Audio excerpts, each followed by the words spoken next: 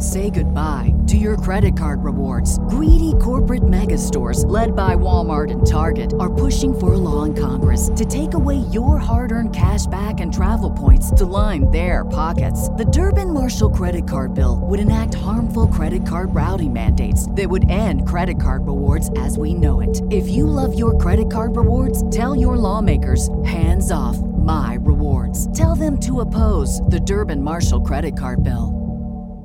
The following is brought to you by the Social Suplex Podcast Network.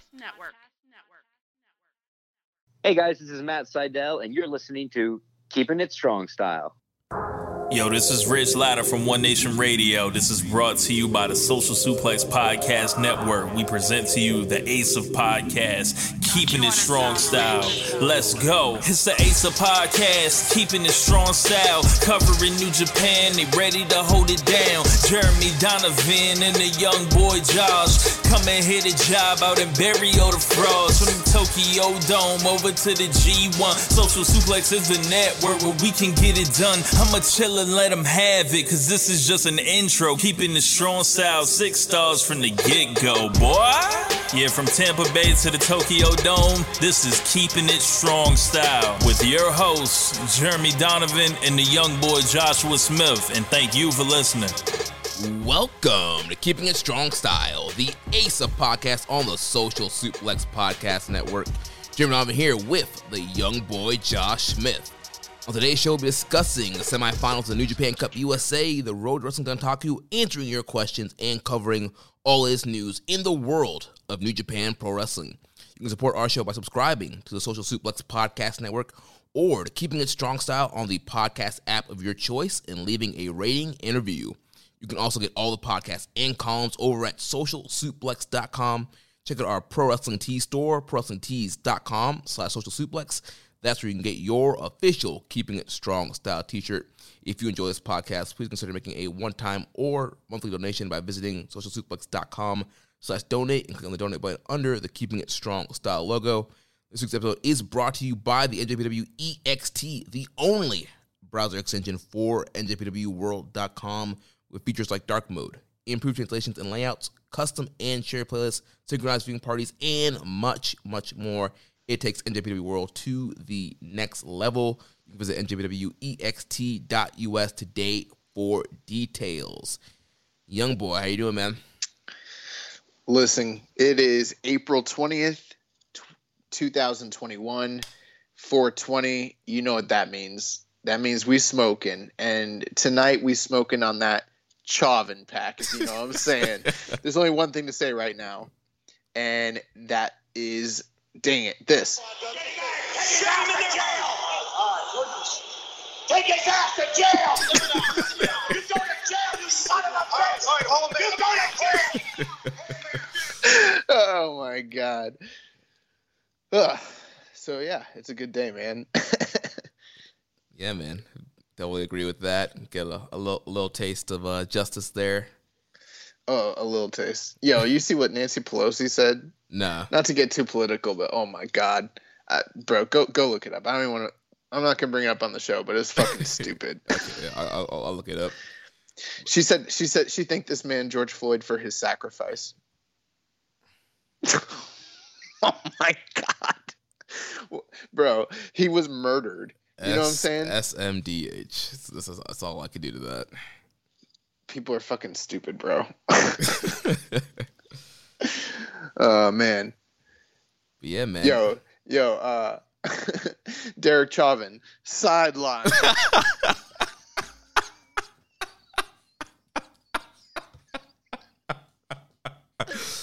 Oh, man. Might have to insert the Uso soundbite in there. But yeah, man. Glad to have you back on the show this week. Talk about all this Road to Wrestling Dontaku. Yeah, thanks to Imp for stepping in on short notice like that. Yeah, Imp, the real MVP. Yeah, the real MVP. I forget what it was. There's something funny. I think it was like Strong was like a big talking point last week, and you're like, "You seen any of this?" And he's like, "Nah." Yeah, well, he's like, I haven't watched a minute of Strong since this been on. Oh man. But yeah, speaking of New Japan Strong, that's getting the opening billing here on the show. That's one I want to kick off with here. Yo, the funny thing about this is like, okay, I just want to get this out of the way. Like, normally there's not too much bad blood or housekeeping that needs to be done, you know. There's a lot of space in this area for multiple, you know, New Japan podcasts, you know, coverage. But I keep hearing on the other show that they're the only ones out there that are promoting New Japan Strong. Where the fuck have we been? We've been talking about New Japan Strong since day number 1 and watching that shit and promoting it and talking about when it was bad. Which podcast was doing watch parties using the NJPW EXT, the only browser extension for NJPWworld.com. Yeah, cheap plug. Yeah, so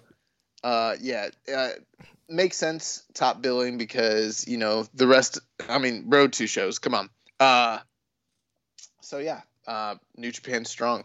One thing I will say, I didn't get to talk last week about the semifinal or the quarterfinals. One of the better episodes that they've ever done, just top to bottom. Yeah, top to bottom. Yeah. The only match that was just kind of there was Hikuleo and Darren Young, or whatever his Fred Rosser. Put some respect on that man's name. You know, I mean, I could have called him something else that I say sometimes as a joke, but I didn't say it. All I'll say is that man looks like John Cena. Hey, that man takes no days off. Huh? That man takes no days off. Put some respect on his name. I'm sure he takes some days off. There's no way that he takes no days off. But other than that, I mean, and that match was good too. But other than that, every single match, top to bottom, was really, really good, especially for TV. And then so many surprising decisions, because I think we talked about this tournament being so open that, you know, they booked it in a way where it could go lots of different ways. And my entire bracket was like totally busted by the end of that episode. Like, I got like probably every single match wrong. So, yeah. But the best match obviously was freaking Tom Lawler and Ren Narita. Like, my God, that's probably the best match in the history of New Japan Strong. Very close to going 4 stars on that. And I mean, it's like an 12 minute match. Just fucking phenomenal. Yeah, I went to full 4 stars on it, and talking about it last week, yeah, that match was just so awesome. I was just so into it, and like, I expected them to have a good match, but just the intensity with the slaps and the strikings, and there's a lot of great grappling between both guys, and the bloody nose at the end, like, it's just a great match. The grappling was great, the timing was great, the selling was great, the strikes, the heat. Everything, like, it just that was a perfect wrestling match, like, just incredible. Yeah, and, and the near falls were just so great, because with Narita, the fact that they built Narita up, that he was beating these guys that were, you know, like Mysteriosos and guys like that who aren't really like full-time contracted guys, it made you believe that he could beat Tom Lawler. And so, no, I mean, it's not like Tom Lawler's full-time contracted either. You know, we don't really know what the deal is. Right, that's what I'm saying. Like, Lawler kind of fits in with like the guys he's been beating. Oh yeah. Absolutely. So that was a tough one to call, and yeah, I'm sure someone out there called all these matches right, and you know, they don't look like an idiot. They look like Nostradamus, but I look like the idiot because I completely got these brackets wrong. So, but yeah, let's jump into this week, the New Japan Cup semifinals. Yeah, so the show opened up a non-tournament match with Adrian Quest, Barrett Brown, Jordan Clearwater, and Mysterioso defeating Alex Coughlin, Carl Fredericks, Kevin Knight, and the DKC. And there was actually a little bit of a story with this match, which I really enjoyed. You know, they've been telling the story slowly of Barrett Brown. Yeah, trying to get, you know, dying to get this win on New Japan Strong. He keeps failing, and so he was hoping to be the guy to pick up the win here for his team. At the end, Mysterioso blind tag got himself in there and picked up the pin for the team, and he was upset about that. So we're seeing some character development here, some story building up here with Barrett Brown. Yeah, Barrett Brown, has literally not won any matches since he's come to New Japan Strong or, New Japan USA. So he's just kind of getting more and more frustrated. He's trying to prove his worth. And, they're talking about the fact that he's like on the chopping block, basically like, his job is not guaranteed at this rate. He is a contractor. So who knows if he gets invited back out for the next, set of tapings. I mean, they're not saying it that way, but that's kind of what they're alluding to. So, right. He could go back to the Indies anytime. Right. From time to time, we do see some new names pop up. You see some guys that kind of disappear. And so, yeah, it's a great story they're telling. Like, yeah, everybody kind of has to fight for their spot here. Like, wins and losses do matter. And if you're not winning, then we're not going to keep you here. So, yeah. And then you just disappear like Blake Christian or some shit. Alex Zane, Never to be seen again. Retired. Tyler Rust. Yeah. So then following that, we had the first semifinal match of the evening. Filthy Tom Lawler defeating Hikuleo 8 minutes, 58 seconds. Match was fine. I think a lot of people, it's kind of interesting. I'm seeing so many people talk about how they're becoming more and more impressed with Hikuleo and, he's starting to win them over. But I feel like we've been won over by him since day one. So wasn't too surprised by his performance here. I didn't think it was anything blow away. I mean, but they told a good story for 8 minutes and change. And then Tom Lawler kind of catching him on the way, literally on the way back into the ring with a small package for the quick roll up was kind of funny. Kind of protects Hikuleo still just a bit, but it's a believable way that Tom Lawler could beat him. I saw somebody online literally say like, "Oh, this man Tom Lawler like literally went for the WCW NWO World Tour finish." Literally just threw this man out, waited for him to come back in, and caught him with the small package. Like that's literally a video game like strategy, like 100%. Yeah, and that's what Lawler did here. I mean, throughout the match, also, he was trying to work on the legs, chop down the big man here, do a lot of knee bars and heel hooks and a lot of leg submissions to try and get Hikuleo to tap out. But yeah, catching him with the inside cradle there as he was coming back in. Well, it worked because he got his legs from green down to like orange. Right. So that's why he was more susceptible at that point for the small package. Right. And so when he had the hook on the leg, like if the leg was green, he would be able to kick out easily. But correct, it was weakened. He didn't have the strength to kick out of the cradle there. Well, his kick out meter got super small. I mean, it's kind of hard to like time it just right. Exactly. Then the main event, the other semifinal match, Brody King defeats the man of the hour, Lio Rush, 7 minutes, 38 seconds. So the week prior, Brody King defeated Dirty Daddy Chris Dickinson in a match that I thought was really, really good. Same thing with Lio Rush. He defeated who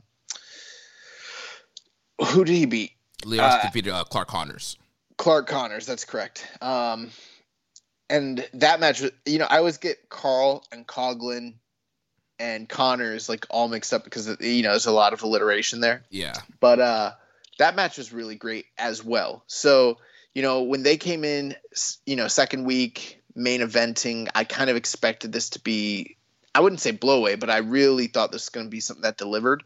And I also thought it was interesting because we got a size discrepancy, which is something that we do see from time to time, but like, for instance, the Goto against Ishimori match that's taken place over in New Japan proper, that's a novelty, and it feels like this might be more commonplace and with there not being any sort of like weight distinctions, enforced in New Japan USA. So I was kind of very interested to see what we got here. And I thought they told an okay story, but I was kind of surprised at how Brody King just kind of ran through Lio Rush here, it felt like. Right. It was almost like an extended squash match. I mean, Lio was trying his best, trying to evade him and get some quick offense in, hit him with some insecurities and get him down every once in a while. There was the frog splash that he got at one point. But, yeah, he just never really got a huge string of offense, and Brody King just seemed to cut him off and just overpower him majority of the match and then just killed him at the end with that Gonzo bomb. Yeah, that was 100% my assessment of it. And when he finally hit that, I was like surprised. I was like, whoa. He beat him? Like, that's it? 1, 2, 3. And that was it. Go to hell. And it's funny. I was watching this with my girlfriend, and she was like, there's no way that little boy is going to beat that big guy. I'm like, little boy? I'm like, Leo Rush is a grown man. Yo, she needs to put some respect on his name. But yeah, I was surprised here. The thing that kind of sort of is a tip off though, and once I'm like, now we're seeing it unfold, I think the big kind of giveaway is like, we were so focused on the issues between Dirty Daddy and Tom Lawler, while at the same time there's this other issue kind of brewing where there's this heel faction that formed in ROH, and they're sort of, recognizing it on New Japan Strong, and, the custody of Dirty Daddy between Team Filthy and then what's the other group called? Chaos something? Violence Unlimited. Violence Unlimited. You're here at the finals, and you're getting the leader of Team Filthy against the leader of Violence Unlimited. It sort of like seems like, man, we should have seen this coming, because they sort of were already alluding to it from day one. Right, and also with Brody's little stable that he has in New Japan Strong with the Regal Twins, the Team Filthy took out one of the Regal Twins. That's right. And so also wanted to get revenge for that as well. Yeah, they had, Kratos, hit him with a chair, basically, concertoed his leg, right? I think it was his arm, because, he wanted Dickinson to break his arm, and then Dickinson was like, nah, the match is over, and then Lawler told JR Kratos to do it, and he did. Yeah, well, I mean, that's true. However, I guess, that was a week before the tournament started, wasn't it? Yeah. Yeah, so we should have seen this coming. I think that they were kind of dropping hints the whole time, but I was just so caught up in, all the different possibilities that it kind of got me, turned astray. But yeah, this final looks really good on paper, and I'm not really sure which way they're going, to be honest with you. Right, they can go either way, and we do have some questions about that. So before we get to that, so overall, just thoughts so far on the whole tournament so far. A question from Dom Homie 101. I thought that the initial tournament eliminators were very good. You basically could call it part of the tournament, because they were sort of like unofficial qualifying matches anyways. Mm-hmm.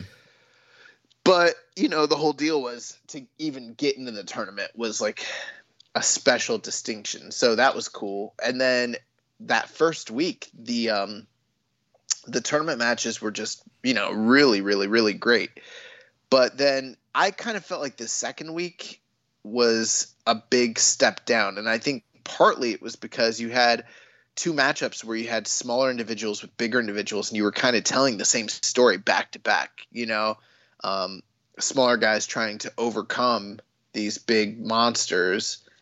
And, they weren't really presented on an equal footing in any way. You know what I mean? Yeah. And I don't know if that would always be the case if this happened in, say, Defy or something like that, or PWG, Right. So that kind of brought my investment down a little bit. Plus, I think that had they brought some of these other, if they had brought some of the Lions through, like Narita or freaking Connors, or some of those other decisions, it might have been harder to predict what was going to happen here. But once we ended up with the semifinals of Lawler and Brody King against Hickley and Leo Rush, it became pretty evident right away where they were going with this, So it sort of took a lot of that excitement to oh, I know exactly where they're going now. So I guess I can get excited for a week from now when we get Lawler and King. But for me, this was a little bit too on the nose, it felt like. Right, it was definitely kind of an ebb and flow. I feel like the tournament started off really hot. The first round pairings are great. All the first round matchups, right. I wouldn't have paired it any other way. But then you just got some weird pairings in that semifinal. I feel like they could have maybe shifted around somehow to, which I liked all the first round pairings, but I don't know. It's just, the second round just ended up kind of weird. I feel like maybe Leo Rush versus Lawler and then Brody King versus Hikuleo might have been better matchups than what they set up here. Well, the thing is, most of the matches for the second round, if I was to go out and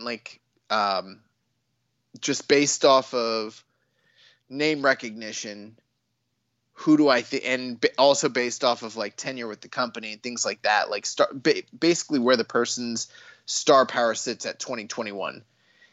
I could have easily picked the winner of every single match from the first round right out the gate. Right. I think they did a great job, making, building up some of these guys and building up some of these matches so that we might have some inclination to put faith into Connors and put faith into Rita or Dirty Daddy, that sort of thing. But ultimately, it sort of seems like they just went with the guys that were more established, right. In every single scenario. So that kind of, and it's a departure because you when you think of the New Japan Cup, that name, you think of, the idea that there is going to be some sort of upset somewhere along the way, which is sort of why I also had different picks than what we got. But here, this was just by the numbers. I mean, straight up, yeah. If again using the video game, allegory, they picked the guys with the higher overall ratings across the board, right? And so you ended up with the two guys with the highest rating in the tournament going head to head at the very end of it, which it's like they simmed the whole tournament, and to nobody's surprise, you ended up with the 89 and the 91 guys against each other. So yeah. Yeah, I'm loving all the video game references here. I don't know, man. I'm having a weird night, so it's been a weird week. But yeah, so for the finals, this coming up Friday, we have set Brody King versus Filthy Tom Lawler. Not only will the winner be the New Japan Cup USA 2021 championship winner, they are going to be winning the New Japan Pro Wrestling Strong Open Weight Championship. Yeah. So do you want to start discussing that now, or you said we had questions? I wasn't sure what you wanted to do there. I think we can run through the questions and then maybe make a final prediction. So we had a question from Asayo Jimbo. He says, his pick to win the Strong Openweight Championship is Tom Lawler. However, El Fantasmo is conspicuous by his absence. Do you think he'll challenge for the new championship on Strong once the tournament is over? Conspicuous, yes. That is interesting. I mean, he was over in Japan and now he's not there. I do remember him saying on podcasts in the past, I mean, this could be a work, but he mentioned that he was having trouble getting a visa to go work in the States, know, and that's one of the reasons that they, didn't have him working some of the stuff, earlier than they ended up having him, do some of the stuff. So I don't know if that's going to still continue to be a hindrance. I know he did work the J Cup tournament, so that might be an interesting way to go. I'm also sort of wondering where Chris Dickinson fits into this, because he's sort of torn between a group in New Japan and a group in ROH, and these two guys both happen to be the head of them. There's been some tensions, teases there as well. So yeah, I don't know. I mean, what are you thinking? Yeah, I mean, I definitely think once ELP is back, he could definitely be a challenger for this championship, especially now it's an open weight title. Like we're mentioning, we're starting to see more junior versus heavyweight matches like we saw in the semifinals here. And so an ELP against one of these two heavyweight guys, I mean, that could happen. ELP is a top, big name that would be on Strong. So I can definitely see them doing that down the line, and potentially him even winning it. I think that would, add prestige to the title. But yeah, like you said, he's probably having visa issues and probably missed a set of tapings for this tournament. He might have even been in this tournament. Who knows? So maybe whenever that gets cleared up, he will be on these tapings and will eventually be a contender here. Yeah, I mean, it kind of just depends. For my money, and I could be wrong on this, but I sort of feel like Phantasmo's a bigger star within the realm of New Japan than anybody currently involved with New Japan Strong. So it's you do this big tournament, you give this guy the win, he wins the title right away, and then, you face him up against Phantasmo. I mean, sure, Phantasmo could take the loss and would probably be fine, but I almost feel like you mentioned, for the establishment of the title, you might even want to get Phantasmo's name on the record book. So it's like, are you going to have someone win this title, turn around and drop it to someone with a bigger name like Phantasmo right away? I don't know.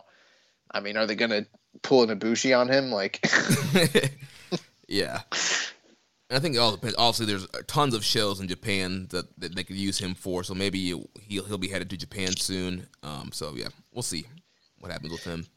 Yeah, I don't think that would be a bad way to go. Maybe eventually, and I mean, it could happen sooner than later. But I feel like the narrative right now is more circled on the Chris Dickinson thing. Right. Not saying he'll be the next challenger, but I feel like that's the key element of the story, because obviously he just lost to Brody King. So, I mean, if Brody King won, pretty clear he wouldn't have a immediate title shot, earned or anything. But if Tom Lawler won, there might be something there between those two. Right, because there was heat that built up between them, and we've seen the disagreements and the arguments, and then Dickinson not listening to Lawler and breaking one of the Regal Twins' arm. So you can definitely build up a match there. Next question from OBSW. They said, how will the New Japan Pro Wrestling Openweight title differentiate from other championships? Well, I mean, I think it's already differentiated with the name of it not being an IWGP title and being named an NJPW title. But, I mean, I think we're mainly going to see this title on Strong. I really don't see this title going over to Japan. I guess obviously if you put it on somebody like an ELP or a bigger star, then yes. But I think it's going to be mainly for Strong and for the guys on Strong, it's for them to fight for. Yeah, I mean, right now it's one of those things where it's like they don't have weight classes differentiated. I mean, they're acknowledged that they exist, but it's not like it's not like they're having junior matches and heavyweight matches, that sort of thing. Like, it's sort of just open across the board. So, that's what this title represents. I mean, I fully expect, hypothetically, if New Japan Strong gets folded or fails, a year or two from now, I don't necessarily anticipate like the Strong title being one that comes to Japan or anything. I think it's going to live and breathe with the success of this brand and show. And if it ever does hypothetically fold up, I think the title will just cease to be acknowledged at that point. That's my prediction, sort of. Yeah, I mean, if they want to, they could have like a unification with like the strong open weight and the never open weight to have like the undisputed, open weight champion. You could, but it really would depend on their investment into the whole thing at that point anyways, right. Are they, would it even be worth, like, let's say hypothetically it's a year from now, this thing fails, they shut down the brand and they've got the title on XYZ indie wrestler that's not a draw in Japan whatsoever. Nobody knows him there. And they've never had him come to Japan. Are they going to bring him to Japan and pay for him to be on the brand? You know what I mean? Like, yeah. I'd be surprised by that. I think that is one thing that's that we should talk about that's interesting here. The fact that we've got two, I mean, I wouldn't say gaijin because it's domestic here in America, but you got two guys who are not really affiliated with New Japan in a classical sense. I mean, yeah, Brody King did a tour once with the ROH outfit a while back, but like he's never truly been featured on New Japan shows or anything like that. Same thing with Tom Lawler. So I think it's interesting that these two guys are the ones that they've picked to sort of be invested in. And it makes me wonder, I think, for how I'm going to predict this, the allegiances, you've got one guy with MLW and another guy with ROH. And I know between those two companies, I lean more towards thinking that one group is going to have stronger ties than the other, Right. And this leads into Viking Payne's question. He said, are you guys surprised that the two finalists for the Strong Openweight Championship are two guys not under contract to New Japan? And so, yeah, like you mentioned, it's a very interesting because, I mean, they could have used some of the young lion guys that are under contract. They could have use, a Rocky Romero who didn't even qualify to get into the tournament, guys that are actually under contract. But yeah, interesting that they're investing in these two guys that are not full-time contract. I mean, obviously they have some kind of deal or agreement to be working these tapings, and there is, like you mentioned, ROH and New Japan, there still is a partnership there. We've started to see this year, and last year, the opening up between MLW and New Japan with Rocky Romero working their tapings. He's working at he's going to be on the show tomorrow night. So we're seeing some MLW some MLW kind of communication happening there. So could putting the belt on Tom Lawler be a way to kind of continue that relationship? Maybe. Possibly. And then, I don't know what his status is as a freelancer, and maybe down the line he has aspirations to truly be involved with New Japan going forward. And, the MLW thing is sort of like a means to an end at this point. That's possible as well. We don't really know. Right. I mean, he's always been one of the kind of featured and pushed guys in that promotion. But we do know how those MLW contracts seem to kind of work out. It seems like they're, written in crayon, and guys can just kind of leave when they want and end up being signed somewhere. Right. And part of the thing is, some of the guys that in the past were featured that were big names, Brody King, who else was on that show? What, on MLW? Yeah. Swerve, Matt Riddle. Bro, those are the two names literally I was trying to say, but I'm just having a weird night. Yeah.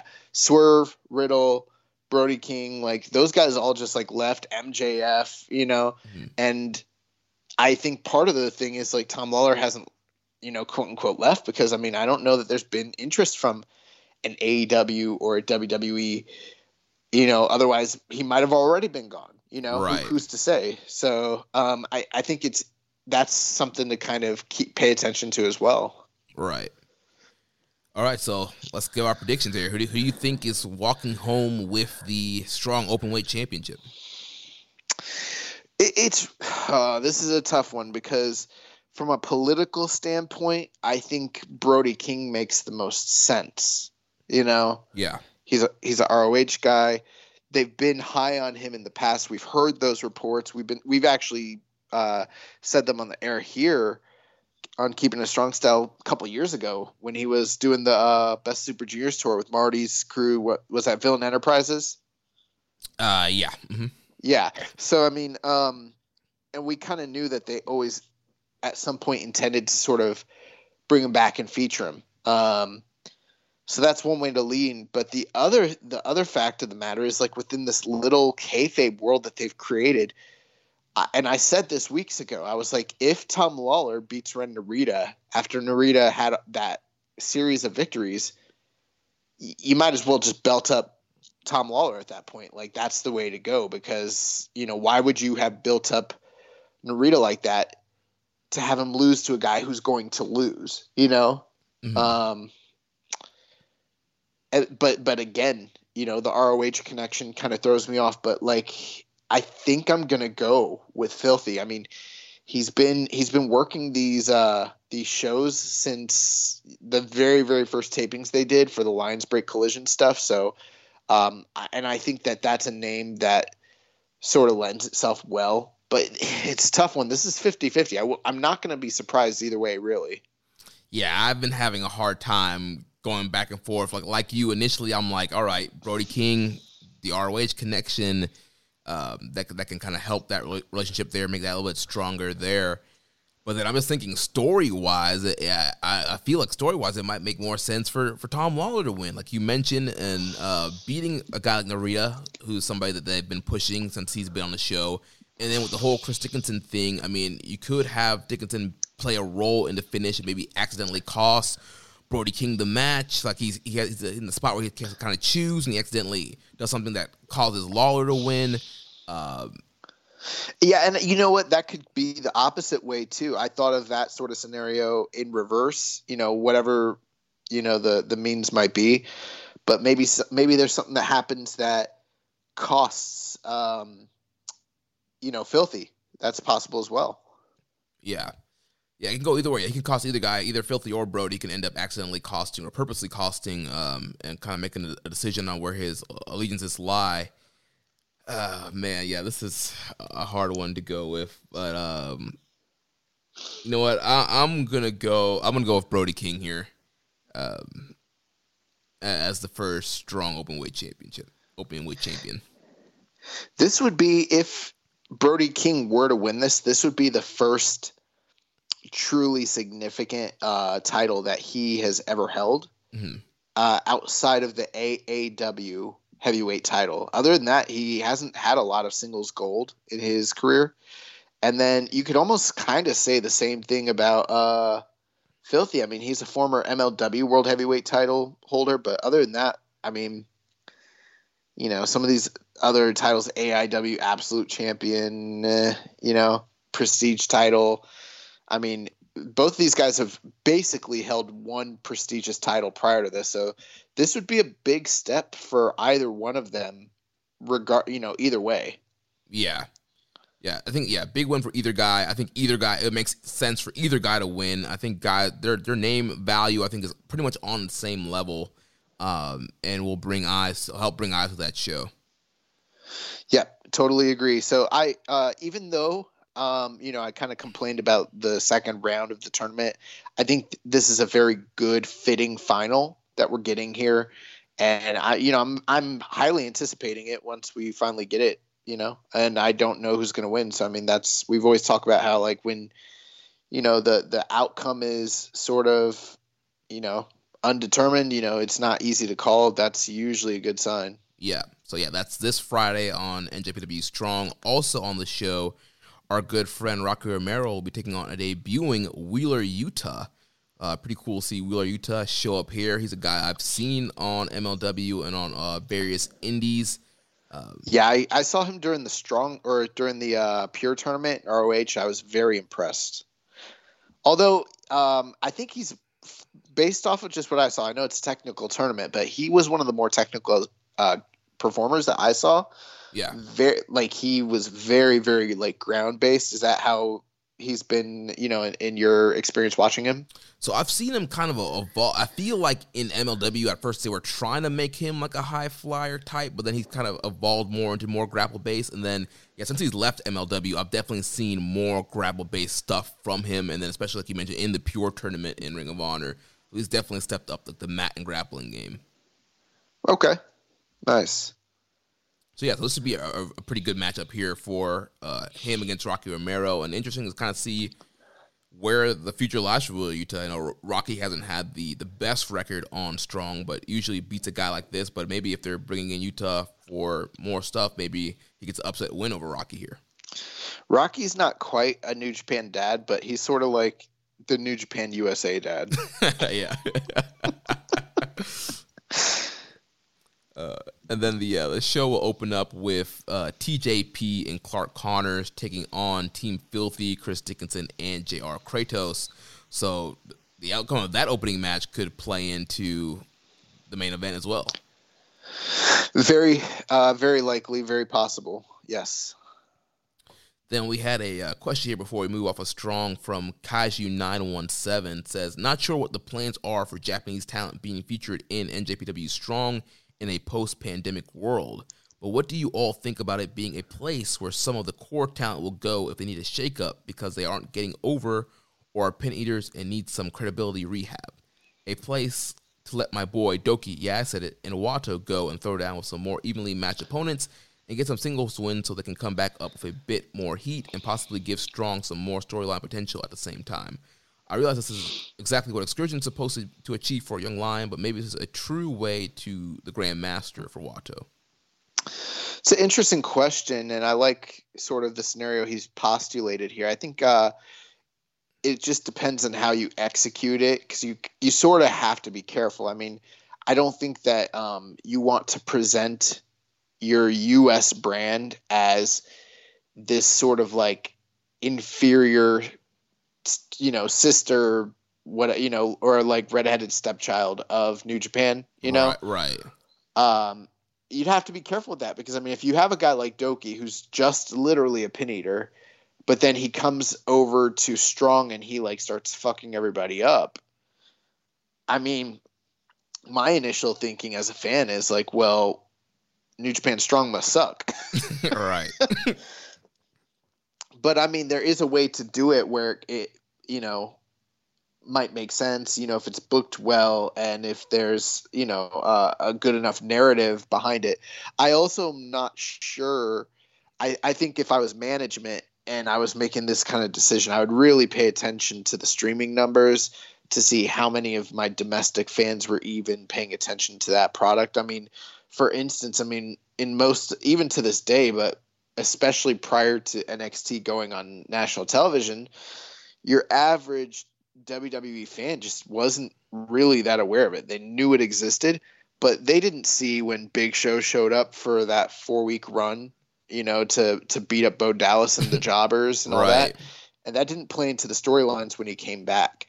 And so I think you'd really have to pay attention to see how much actual crossover is taking place between the two. Here's the thing I would pose.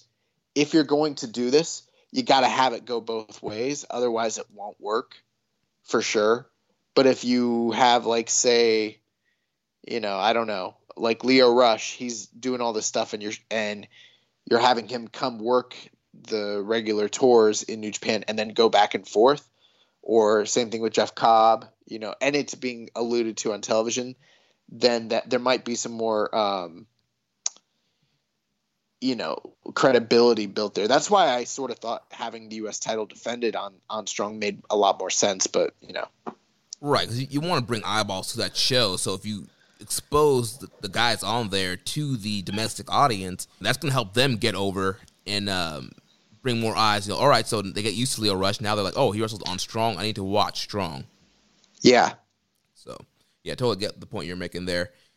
One thing that we don't know the future of Strong and what it's going to look like in a post-pandemic world, but I'm assuming, they're going to want to have fans into this, and I don't know if they're going to tour with it and do tapings at different cities, but I do think they're going to have to bring in maybe some of the bigger names onto the show. I think we're going to need to see like a Suzuki, a Ishii, a Goto, some of the more like homegrown New Japan names once they have to start selling tickets to this thing. That's true. And then you also have to ask yourself if they're going to start doing, if they decide to do any live touring, and I don't know if that's the idea or if it would just be taped shows, but I mean, how would that jive with a lot of the talent that they're currently using, which a lot of those guys are California based. A lot of those guys are contracted elsewhere. And maybe some of those companies are going to be doing their own TV tapings, their own dates, their own tours once, the economy sort of opens up. So, I mean, how will that work? If you have Filthy Tom Lawler as your champion, but he's got dates for who's the owner of MLW, Court Bauer? Yeah, Court Bauer. Yeah. Court Bauer wants him. I mean, what's the deal? How's that going to work out? Right. Or what if like Sinclair Media, has stuff going on for, their guys. I don't know. It's weird, Yeah, it's very interesting. It's going to be interesting to see when things open up and companies are fully up and running and touring and trying to get fans in, kind of what the political landscape is going to look like. And I mean, also, is touring even going to be a viable thing? I mean, I don't know. Like, how many people are going to want to attend, and feel comfortable about, the safety of things. We were literally just at some live shows the other week and people were like, I got COVID there. Yeah. So I don't know, man. Yeah. Also, like, are they even going to make money from that? Like live touring is sort of like a dying, thing. That's why, like, unless it's for TV taping, like a live television deal, like WWE's not doing them, AEW's not really doing house shows. I mean, I don't know. Right. All the money is in TV versus live events. And I know New Japan, they're used to the live event model in Japan, but in the U.S., it's all about the TV money right now. So definitely, if they want Strong to grow, it's definitely getting it a better TV deal and focusing on the TV aspect of it. Yeah, I think we'll be talking about that more in the show later. Yeah. So now we got to move on to the very long road to wrestling Dontaku. We had several Road to shows over the last week here. Several with 4 shows here. Yeah, it's very similar matchups on the card. We'll kind of go through the results, mention any story elements if there is any really. I mean, a lot of it is a lot of the same, but we can kind of, if there's anything that we need to pepper in, we can kind of pepper in as we walk through these results here. So on the 15th, we had the show opening up with Desperado, Suzuki, and Kanemaru defeating Roppongi 3K, Sho and Yo, and Tomioka Hanma, 12 minutes and 2 seconds. Building up for the two matches here with Despi and Kanemaru challenging Roppongi 3K for junior tag titles, and then Yo will be challenging Desperado for the junior title. And then we've had Hanma and Suzuki they've been just having slap fests and little strong style battles in all of these 6-man matches here. Yeah, every night those two have kind of just gone face to face, and it's sort of like Hanma trying to like prove his toughness to Suzuki, and Suzuki not really giving a fuck, and a lot of leg work and a lot of submission work, and every night pretty much Suzuki is tapping out Hanma. Yeah. And then also, Despi and Kanemaru seem to be targeting Yo's knee that he just came back from. And so also that's going to be a continued story in their match and their rivalry. Yeah, I'm not too stoked on that because it felt like they definitely needed to focus on that for the first matchup. For the big tag match that they had. And that should have been like the injury that prevented them from winning the titles and should have been the obstacle that he needed to overcome down the road going forward. But instead he overcame the very, very first night, and it's sort of like, that's sort of an afterthought. So every time that they're focusing on the knee now, I'm like, well, he already beat you guys on a bad wheel. So, I mean, how invested can I really get in you guys attacking the leg after he just beat you guys? Right. Yeah. So the following match, we had Jado Tamatonga Tangaloa defeating Doki, Taichi, and Zack Sabre Jr. I had a question here from Dom Homie 101. It says, with both guys not being high flyers or risk takers, how do you think the ladder match between Tamatonga and Taichi will look like? And what are some of your favorite ladder matches? That's a great question. So, I mean, I'm sort of at this point right now where I'm a little ladder matched out, to be honest with you. Mm-hmm. I think it's fine that it's happening in New Japan because they're so rare in this company that I'm sort of welcoming it, but also at the same time I'm like apprehensive because I'm like, it's for the Iron Fingers, which is usually something I hate, just across the board. Like that's not really a storytelling element that I think is any good. And then, like you mentioned, neither of these two guys are high flyers, but at the same time, one of the things I think is missing from a lot of ladder matches is believability, violence, hard hitting, action, and sort of like well-told setups, Yeah. And so I think there is a possibility here that they might be able to go out there and have a more psychology-based ladder match as opposed to a spot fest ladder match, something that's a little bit more hard-hitting and gritty. Sort of like how that's what the early ladder matches were like, the ones that Brett and Sean did. Right. We see the gifs of like the callbacks of like Sean doing the splash off the ladder. But if you go back and watch those matches, I mean, there wasn't a lot of high flying. Like they're pretty much, weapons matches. So right. And I feel even that Sean Razor match, like there wasn't a ton of high flying either in that match. There wasn't. And the second match that they had, there's even less high flying. And I prefer, I might be in the minority, but I prefer the SummerSlam ladder match more from a psychology standpoint. And I feel like they could go out there and do something that's akin to that. Also, it might suck, when I think of a lot of the weapons on a poles matches, I mean, that's what this sounds like. Yeah.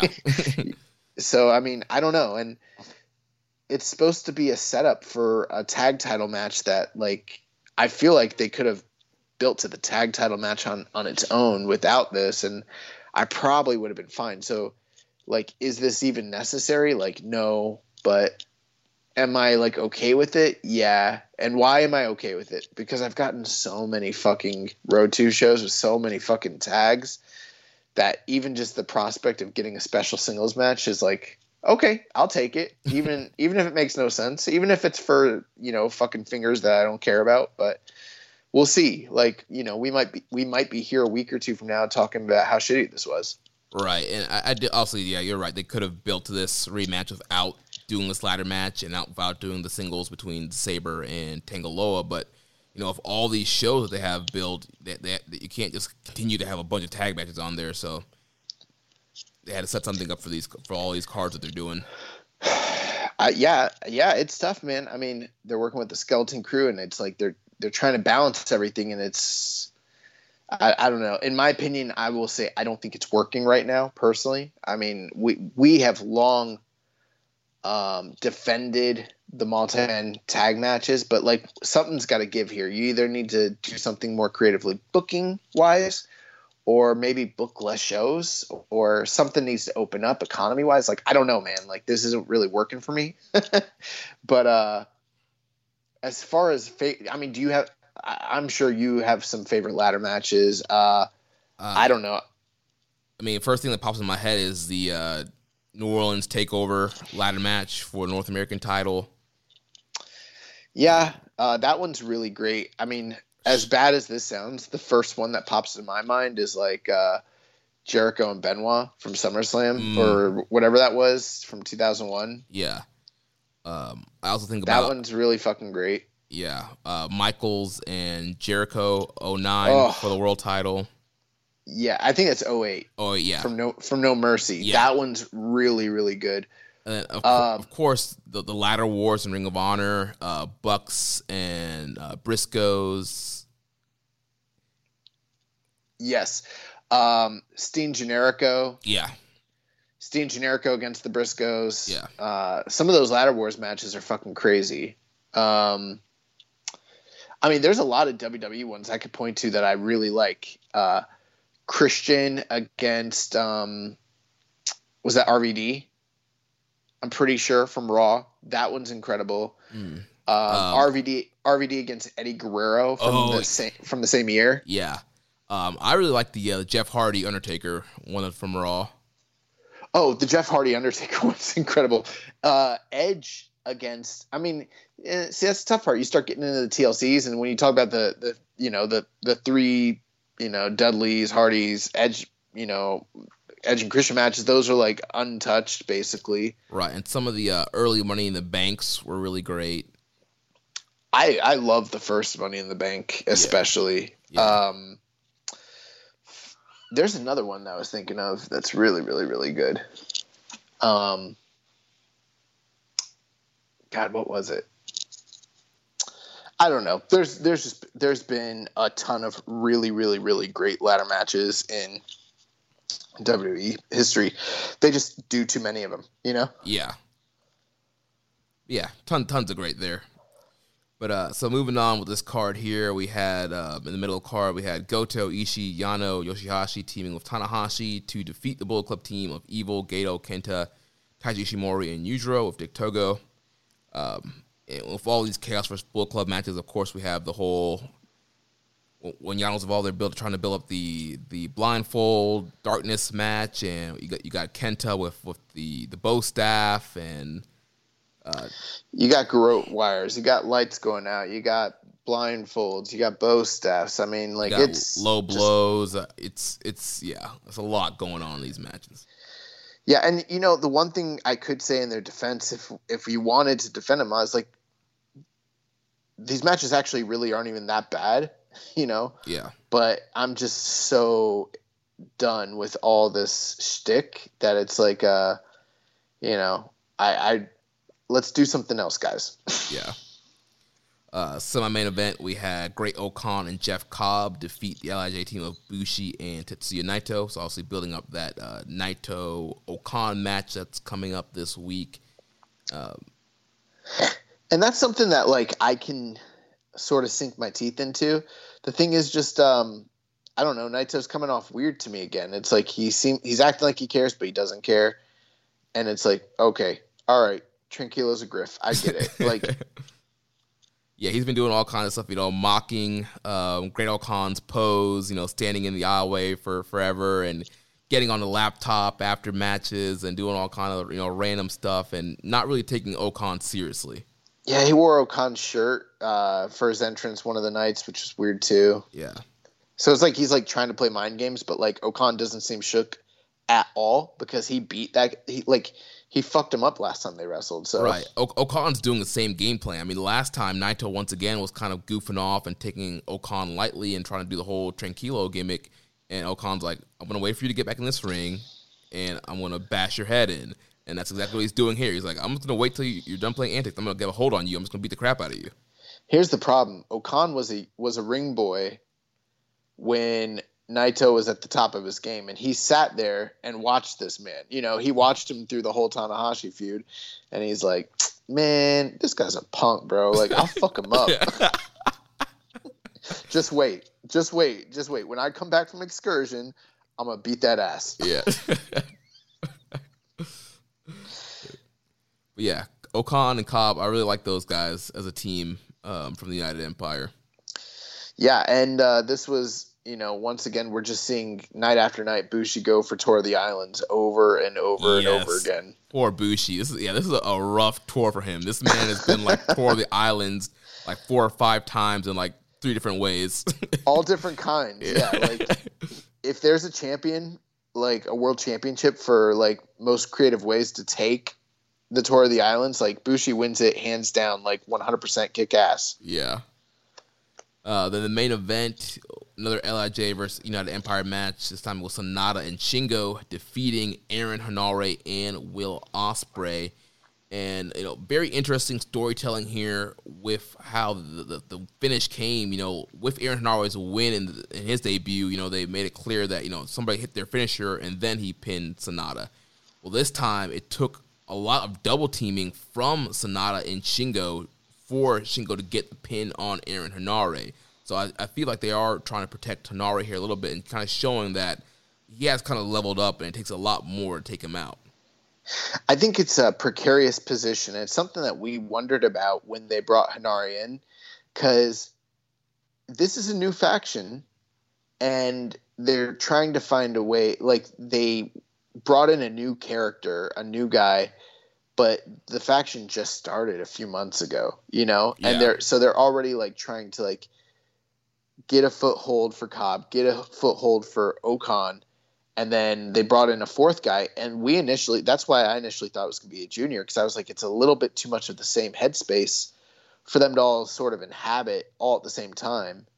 And if they do bring in a guy, you don't usually want to bring someone in to be the pin eater, like that's not you don't usually do a big surprise countdown, big entrance, big repackaging just for a guy to be the pin eater, Right.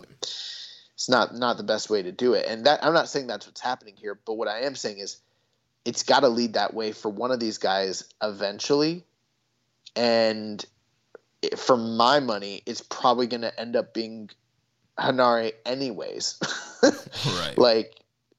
And I think that's why they didn't give him the big, he hits his finish 1, 2, 3. And I think at this point they're trying to give some plausible deniability. Like, nah, that's not what we're doing.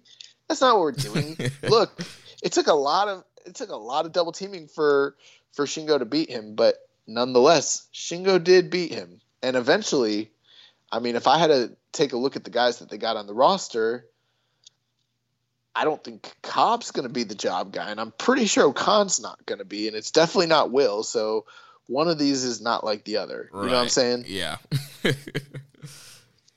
And we had a question here from Viking Payne. Says, the more I look at the IWGP World Heavyweight Championship, the more I'm starting to like the look. Do you guys feel the same? And do you think the fan base had to judge the design way too quickly due to it replacing the V4 design? Yeah, I think that we did a pretty exhaustive discussion about this when it first debuted. And this is exactly what we said was going to happen. We said that people would have to get used to it because it is a good looking belt. It's an attractive belt. It's just vastly inferior to the to the version 4 design, and there was no reason for them to do a redesign. Right. Just like there's no reason for them to unify. But, just like there's no reason for them to get rid of the lineage. But they did all that shit, so now you got to live with it. And, I think the title, I think we both said initially, like, it was a little jarring, but the belt is a good-looking belt. And now that we're seeing it around the waist of the champion, it's sort of easier to digest a little bit, Yeah.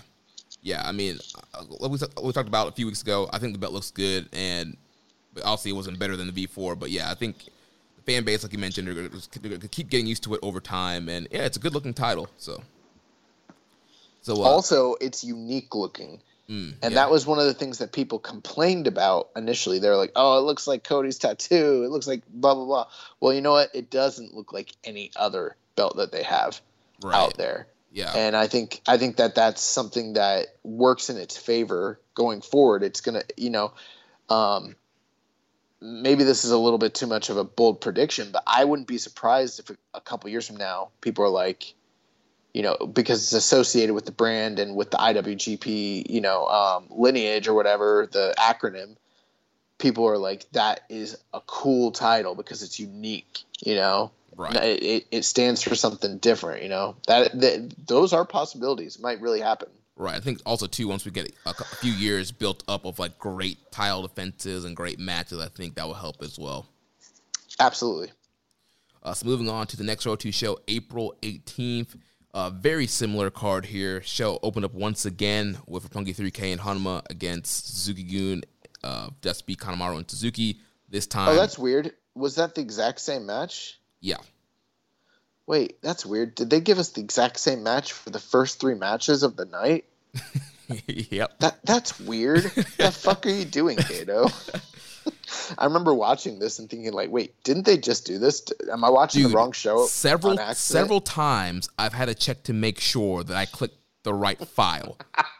I was thinking, was I watching the right show? But yeah, this time Roppongi 3K team gets the win here. Really not much. One of the interesting things though is it feels like ever since Yo came back, Sho is really in the background. Like now, I don't know how much of a narrative there is around it, and maybe it's just the it's not his time to be in the spotlight, or maybe this is them starting to do the quote unquote riff. But it does. I mean, all throughout the matches, he's kind of the guy that's really behind Yo. Like all throughout, and he even takes a loss here on one of these other nights too. So I don't know if that's something to kind of pay attention to as well. Yeah, definitely. And I think Sho had comments during last week's or 2 shows, kind of questioning Yo getting a junior title shot. Well, yeah, I mean, all he did was be like, I want a junior title shot. Which normally I'd complain about, but this is New Japan, and that is the way that things are done here. Right, yeah. Sho should know by now. Yeah, and anyone who watches New Japan should know as well. Right. Then, like you mentioned, second match, rematch of Suzuki-gun against Bull Club, Doki Taichi and Sabre against Jado, Tama Tonga, Tangaloa. This time, the Dangerous Tickers team gets the win here. Then, third match of the night, we had the Chaos team of Goto, Ishii, Yano, and Yoshihashi teaming with Tanahashi. Once again, they defeat the Bull Club team of Evil, Gato, Kenta, Taiji Shimori, and Yujiro Takahashi. Then we get to the semi-main event where the teams are kind of switched up a little bit here. So this time we had Cobb and Ospreay, and they defeated Bushi and Shingo. One thing I forgot to mention, that main event from April 15th, that tag match, regardless of the outcome and everything like that, that was actually one of the better Road to Tag Team main events in a while. I would definitely say it blows away any of the elimination tags from the weeks prior and any of the other main events on any of these shows so far. I actually would say it's probably running it for, I don't know what else happened. It's definitely like the match of the Road to Wrestling Dontaku. Right. I think United Empire and LIJ just have great chemistry, and they're both units where they work so well together. We've talked about it for years now, and how LIJ multi-mans are usually just pretty good because their chemistry is just so good. And then United Empire, as new as they are, those four guys have put together some great chemistry, and no matter what pairing you get, they seem to have good chemistry as well. Well, look at the talent that's involved with United Empire, and then the creativity that's there as well, and the hunger, because right now the company is basically on those dudes' backs, like it or not. That's the way it is. Right. It's one of the only reasons that I'm like, not to be melodramatic, but like when I turn on these shows, I'm like, it's the one of the few things I'm actually really looking forward to, because, like I know what the fuck is going to happen in a Dangerous T GOD multi-man tag. Like, I know what the fuck's going to happen in a Bull Club Chaos multi-man tag right now, like a bunch of bullshit. But, with United Empire, I'm at least going to get my money's worth, Yeah. Yeah, some and mains have been really good all these nights. And once again here, poor Bushi eats another tour of the islands. Yeah, and the interesting thing, United Empire is winning all these matches, so they're kind of winning handedly for the most part, except for obviously Hanare's one hiccup the previous Thursday. But other than that, like they're kind of running roughshod of GOD or LIJ. Yeah, and then in the main event, the Empire team beat LIJ. We had Aaron Hanare and Great Okan. They beat Sonata and Tetsuya Naito.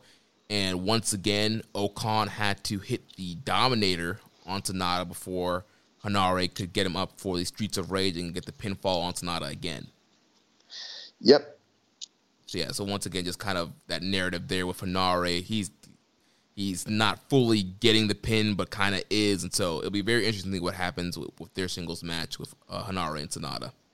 Yeah, that's going to be a big test and very telling as to, obviously it's just one night, but for a guy like him, it's a little different. Like for instance, when Okan first came back from Excursion, they gave him some big matches, and he was losing to big stars, and that's to be expected. But like with Hanare, I know you could use you could allude to the idea that he's back from his quote unquote excursion, because that's what that whole time was when he was on the undercards and all that. But I'm not really buying that shit, because he's been on the show the whole time. Right. So to me, it's like, is this a push or not? Are you guys elevating him or not? Because that's where we're at. Like, if he doesn't beat Sonata, I'm not saying he's done, but he should beat Sonata. Right. If they really actually want to go forward with this. Otherwise, he is the pin eater. He's just a repackaged guy. Repackaged pin eater. Yeah, he's not much higher than Doki. Yeah, and I'm wondering, he was off also for the pandemic. He was off the show for a while, and he was doing the Muay Thai stuff in Thailand. Like, why didn't they, when they bring him back in the Empire instead of bringing him back in Hantai and then kind of doing this weird angle to get him into the Empire? Oh, you're saying, why didn't they keep him off and then bring him back as part of the group, as opposed to sort of overexposing him, Right. I don't know. Maybe it's because they're running with the Skeleton Crew, or, I'm not sure what's going on with the booking department these days, to be honest. Yeah, too much Dick Togo. That's what's going on. But then moving on to the 19th. So we actually had a little bit of shake-up of the card here. So opening matchup, we had Tanahashi, Hanma, and Toru Yano defeating the Bullet Club team of Dick Togo, Evil, and Gato. So again, there was more hoods involved here to build up to the KOPW stipulations. Then they had the United Empire in the second matchup here against LIJ. 8-man tag here. United Empire gets the win here. And then that brings us to, we had 3 singles matches that are building up for the Never 6-man title feud that we've been seeing on this tour. So first we had Tomohiro Ishii defeating Yujiro Takahashi, 15 minutes and 17 seconds. I really enjoyed this matchup here. God, I hate this episode because I feel like I'm sounding like a Debbie Downer the whole episode. But, I got to tell the truth about the product as I see it right now. This was a match that I saw very hyped, and I watched it. I definitely enjoyed it. I thought it was good, but people were acting like they're like, Ishii pulled off a miracle with Yujiro. He's done it again. And then they went out there and they had a good match. I would have gone 3.5 on it probably. It was fine. 15-minute, match. It was nothing, to complain about. I enjoyed it, but like the way people were acting on it, like it was like an overcorrection. They were like praising it like they went out and had this classic, and maybe that might have been a little bit of a damper for me, but I was hoping, I was like, all right, great. Not only are we getting, special singles matches, but like instead of me expecting to be in the like 3-ish range, we're getting some classics. And like, nah, it wasn't quite that. I think a lot of people are sort of, I just saw a lot of praise for this match. And well, I think people are just kind of starved for something a little bit higher quality. I mean, no offense to all these multi-mans, but that's what I think it is. You see these same multi-mans over and over again. They're kind of driving home the same story elements, the same points. It's like, all right, well, finally we're getting a shakeup. We're getting a singles match, and it's Yujiro, and people still are kind of down on him. And so you go out there, they're doing the fired up never spots. Ishii's firing up, Yujiro's firing up. Yujiro's like no-selling suplexes and backdrops and getting in Ishii's face. And you know what? I will say this. I did not like the no-selling spots that Yujiro did in the match. At first, like, they did the first one. I was like, oh, like, shit, this is serious.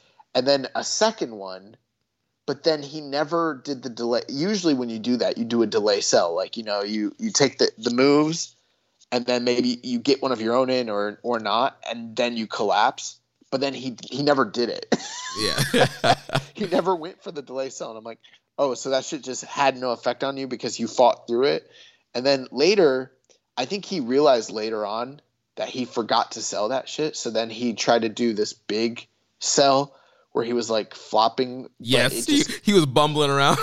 but it wasn't good bumbling. It was bad bumbling. Like, I was like, what the fuck are you doing?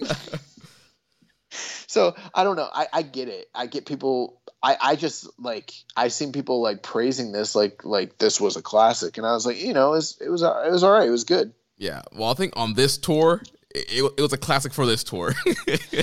Yeah. And I can't play that. Like, I'm not going to come out here and tell you guys, like, like, I'll just say this, that tag match from, that main event tag match from a few nights prior from the Thursday show on the 15th, like, blows this away. Yeah. But yeah, I mean, I still enjoyed this matchup. Yeah, I was around 3.5 here. Then I enjoyed the fact that we got 3 singles matches, and I enjoyed the fact that there's, stakes and a narrative involved around it. So yes. Yeah. Semi-main event, Taiji Ishimori, the Bone Soldier, once again pins Hiroki Goto. This was his 3rd time pinning Goto. Pinned him in 2 multi-man tags previously. Straight up, one-on-one, no cheating. Caught this man with a backslide. Pinned him in the middle, 1, 2, 3. Goto's done. He's a geek. Give up his G1 spot. Send this man packing. Get him out of here. Well, I don't think we're quite there yet. I know. I'm just. We'll see more about. No. I'm just no selling your shit. Like my name's Yujiro. But no. The funny thing here, the whole idea was Ishimori's a junior. Juniors don't beat heavyweights, but it's Goto, so you never know. Well, the whole thing was like, so Ishimori had pinned him twice. In the multi-mans earlier in the tour, so it's like, all right, clearly in the one-on-one, Goto's going to get the win. Get his win back. Exactly, and straight up, you got Mr. New Japan Cup against the junior. Like, he's going to kill this kid. And you know what? He was killing him. Like, that's the funny thing. Like, I don't want to make it sound like a squash. It wasn't. It was competitive, but the end of the match was pretty clear. Like, Goto's there. He did the big, power up. He does the mid kick. Ishimori sells it like death. And Goto's like, all right, now I'm going to go into like GTW, GTR, and, go home. And right when he's going for it, like, backslide. Right. 1, 2, 3, go home, geek. And like the way Ishimori sold it, like he like in and of itself, a backslide is not. I mean, a backslide's a backslide. That's a classic professional wrestling pin maneuver. Right. It is not in and of itself nefarious or devious or cowardly or anything like that. But the way that you sell it within the narrative tells you of how it should be perceived. And the way it was perceived after this was like, I am a slimy motherfucker because I backslid you, bitch. And like, I couldn't quote unquote actually beat you. I had to resort to this tactic, which is like, that's the way that it seemed and felt by the way that Ishimori sold it when he ran out of the ring like a chicken shit. Yeah. And I'm like, that's so smart, because like, you could see a good guy hit someone with a backslide and sell it entirely different at the end and like, be praised for, being so technically sound. But this didn't come off as Taiji Ishimori being technically sound. It came off as him being a lucky son of a bitch. Right, just being like really sneaky. Like, yeah, I kind of pulled a fast one. I pulled one on you, bitch. It's like how you pull one on him when you beat him 100% clean, smack dab in the middle of the ring. Like, how the fuck did he get this cleared by like the New Japan office? I can't remember any time. You know what? I think the only other time I could think of recently where a junior beat a heavyweight clean in singles match. I think didn't Bushi beat Zack Sabre at the end of the year, like last year? I think so. Not the end of this year, but the end of like 2019, the year before, something like that. Yeah, I think so. Yeah. So yeah, it happens, but it's really rare. And Goto's selling of losing was great too. He got up all pissed and was like asking for the count, and then he just kind of like collapsed and like put his hand on his face. It's kind of he couldn't believe it. Right, man was blown. F my life face, and Ishii was seconding him, and Ishii just had a disappointed look on his face, like he's just like, really, dog? I'm carrying this whole damn team. What's going on? But how about Tomohiro Ishii, the Stone Pitbull, teaming up with Taiji Ishimori, the muscular Chihuahua, the dogs? Oh man, could be a great little team there. Yeah, but emphasis on little. I wasn't even trying to do that. They could go for the junior tag titles. Hey, we need some new junior teams, so why not? They would fucking run that division for life. Like, no, but bro, Young Bucks come in, hold this brain buster. Bro, how great would an Ishimori and Ishii against the Young Bucks match be? Oh, it'd be incredible. Oh, it'd be so fucking good. Ugh. Yeah, I like that they kind of established, Goto as the weak link here of this team. So that's the clear story that they're telling, which is an interesting story because right now, normally you would traditionally consider Yoshihashi as being the weak link, and he's clearly not. They're telling a story where Goto is the weak link, and it's believable because he, has oftentimes been that guy. So right. Then the main event of the evening, we had Kenta defeating Yoshihashi 26 minutes and 6 seconds. What do you think about this matchup? I thought it was fine. Again, I saw a lot of praise for it. I thought 26 minutes was a little bit too long for me personally. But at the same time, this was much better than some of the previous matches we've seen between these two. I think of that like match that they had in New York. Yeah. And this was a lot better than that. This is pretty hard hitting and violent. And, between the two inanimate object feuds that are going on, I would prefer the Bow Staff one over the Iron Fingers one right now. Yeah, and the Bow Staff one has definitely been more hilarious with Kenta's backstage promos with the Bow Staff and all that going on. And also, that's been a key story through all these multi-mans. We really touch on, Yoshihashi would try to get the Bow Staff back, and Kenta would always end up getting the Bow Staff back. Even with some of the matches where Chaos won and Yoshihashi would get the staff, Kenta would sneak back in, steal the Bow Staff, and run off of it. So obviously the Bow Staff came into play here in this matchup. There was some ref bumps, but coming down towards the end here, Yoshihashi escaped to go to sleep and eventually got hit into the exposed turnbuckle that Kenta had unwrapped earlier in the match, and then just killed him with these palm strikes to the face, Psycho knee, gets him up for the go to sleep. 1, 2, 3. Kenta gets the win over Yoshihashi. Yep, and there was quite a few moments of shenanigans, ref bumps, like you mentioned, and the funny thing was when Kenta made his entrance, everyone was wondering where was the Bow Staff, and then man had it stowed away underneath the ring. Right, yeah. And the other funny thing was freaking Yoshihashi came out with his boys. He came out with Ishii, and was Goto there too? Yeah. I think he was. Yeah, Goto eventually came out too, yeah. And, they just had to watch it happen to him. Yeah, there's nothing they could do there. So Bull Club got the momentum here, 2-1 over Chaos, leading into the Never title match the next night.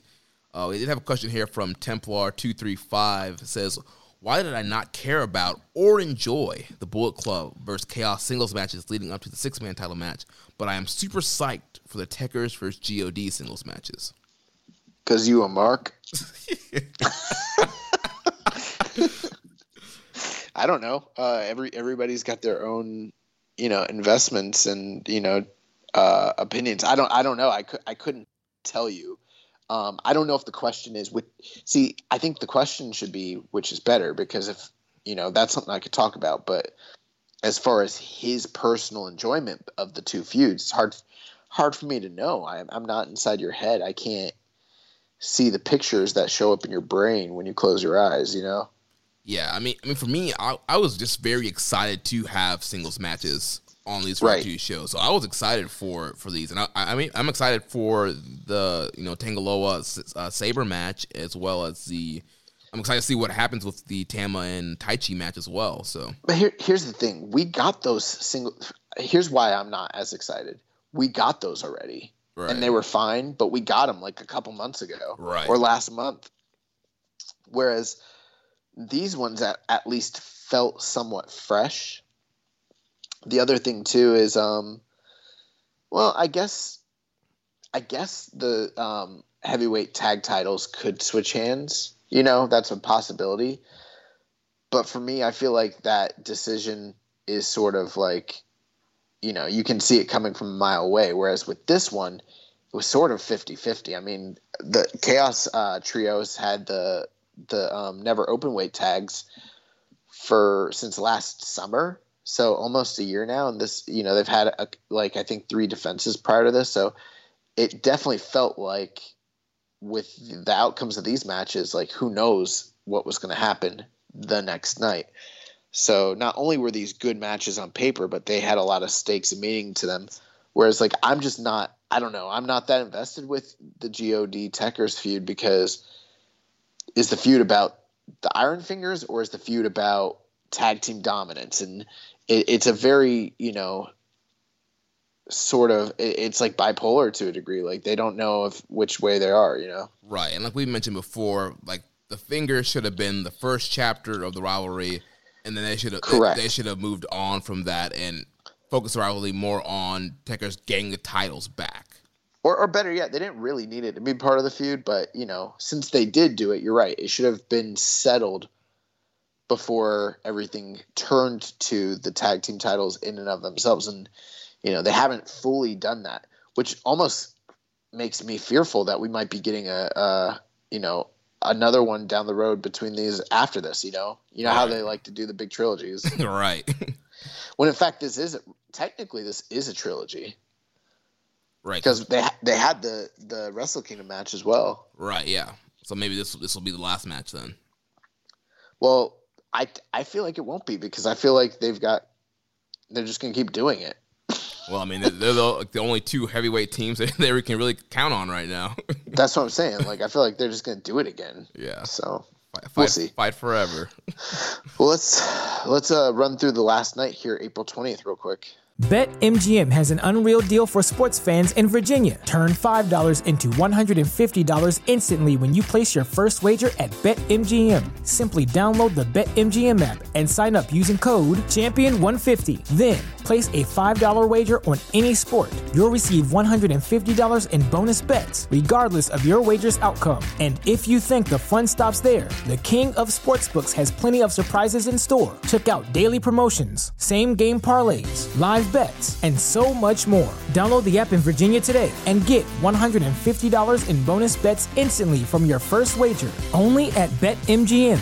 BetMGM and GameSense remind you to play responsibly. See BetMGM.com for terms. 21 plus only. Virginia only. New customer offer. Subject to eligibility requirements. Rewards are non-withdrawable bonus bets that expire in 7 days. Please gamble responsibly. Gambling problem? Call 1-800-GAMBLER. Promotional offer not available in Washington, D.C.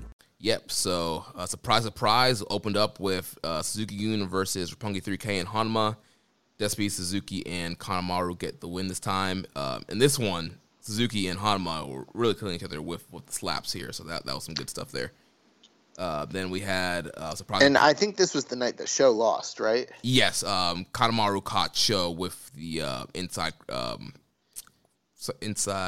not quite inside cradle, but that kind of reverse sunset kind of roll up. I don't know what it's called, but he rolled him up eventually, pretty much. Yeah. Reverse victory roll, that's what I was thinking. Then second match, once again, we had Jado, Tama Tonga Tangaloa defeating Doki, Taichi, and Zack Sabre Jr.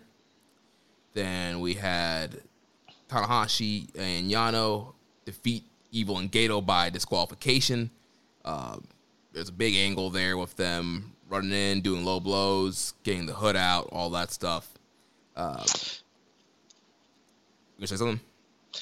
I couldn't remember if you guys covered on last week's show that I guess we'll probably talk about it down the line, but like it's been decided that they're going with the blindfold match. Right. So yeah, last week they talked about the voting. I did have here after we preview the 26th show the final tallies and votes for the matchup. But yeah, here. So I think at this point, I think they knew that it was for the blindfold. They did, yeah. And that's why they stopped doing the lights out and started focusing, that much more on the hoods. Yeah. Then also post match, Evil he spray paints the KOPW trophy all black, putting his claim on the trophy. I mean, like, I don't know if I think that's cool because in a certain sense, like, there's a part of me that, like, immediately thinks of, like, NWO and stuff, and I'm like, that's pretty dope. But then there's another part of me that's like, it's the KOPW trophy, and it's Evil, so how can I really give a fuck? Like, I don't know, man. Throw this shit in the bin, Yeah, this is like a notch above, like, Fiend lore. Yeah. And it's not even that far off, like, half a notch. Yeah, match wasn't great. Post-match angle was just kind of bleh. Moving on to the semi-main event, we had, once again, United Empire gets LIJ, 8-man tag. United Empire gets the win once again. And this time it was, once again, it was Cobb. Cobb gives Bushi to Okan for the Eliminator. So this time, Bushi doesn't take Toro Islands, but he takes the Eliminator from Okan, gets pinned here. And United Empire stands strong. And then we had the big main event for the never openweight 6-man tag team titles. Goto, Ishii, and Yoshihashi successfully defend the titles against Kenta, Taiji Ishimori, and Yujiro Takahashi. I'll say a lot of the story of the match was focused in on Goto and Taiji Ishimori. Ishimori had tons of near falls on Goto, which was very believable because he pinned him 3 times now. So that was a big focus of the matchup. Yeah, so I mean that whole story is pretty brilliant because on a typical 6-man tag match that involved these guys, if you were trying to set it up or not set it up, but just run of the mill, these guys are running it, there's not any backstory, and the person that you're having focus on the near falls is Ishimori against Goto. Sure, they might be, in the heat of the moment, you might bite at them a little bit, but at the end of the day, like, in the back of your head, you're still thinking, like, well, I know he's not going to win, so you're not that invested. But because of all the work that they did prior to this, really establishing the fact that, like, yes, in fact, right, Ishimori can beat that ass. Like, the whole time you're like, oh, shit, are they going to do it again? Because if there's anybody who's used to just getting beat and then beat and then beat and then guess what? You think he's coming back, but no, he gets beat again. It's Goto. Right. So, I mean, the idea that he could have lost again to Ishimori was like totally plausible. Right. Like, in fact, you mentioned, too, that they've held a title now for over 250 days. This was their 4th defense. Typically, the never title we've seen in the past is usually a title that's hot potato. Usually that thing's changing every title match. So it could have been very believable. I think they have a lot of that to thank to just the investment from the fans because of the fact that it's Yoshihashi's one and only championship. And maybe that's one reason that I'm also, sort of a little bit more heavily invested in this feud than the God Techers one. But this fourth title defense puts them on the same level as the other two. There's two other teams that have had 4 successful defenses, and that puts them on the same level. So they're tied with all those guys now. Yeah. So coming on to the end of the match here, Yoshihashi and Goto are looking for GYW. That gets broken up. Kenta grabs the bow staff, and he hits Ishii with it, hits Goto with it, and Ishimori tries to get a roll-up for the win there. Then Yoshihashi gets the bow staff back, and tug-of-war breaks out. Yoshihashi ends up hitting Kenta in the head with the bow staff, and that's leaving Ishimori and Goto to finish up the match here. And once again, Ishimori is hitting off all these near falls, trying to pin Goto, coming close for another backslide before he goes for the yes lock. But then Goto fights free, hits him with the GTW, hits him with the GTR, 1, 2, 3. Goto finally gets his revenge on Ishimori, and the Chaos team retains the Never Six-Man titles, and Yoshihashi gets his bow staff back. Finally. So hopefully that story is wrapped up and we don't have a ladder match for the bow staff. Yes. Although, I mean, if there was a bow staff match that you'd want to see, can you think of a bow staff match that you might want to see?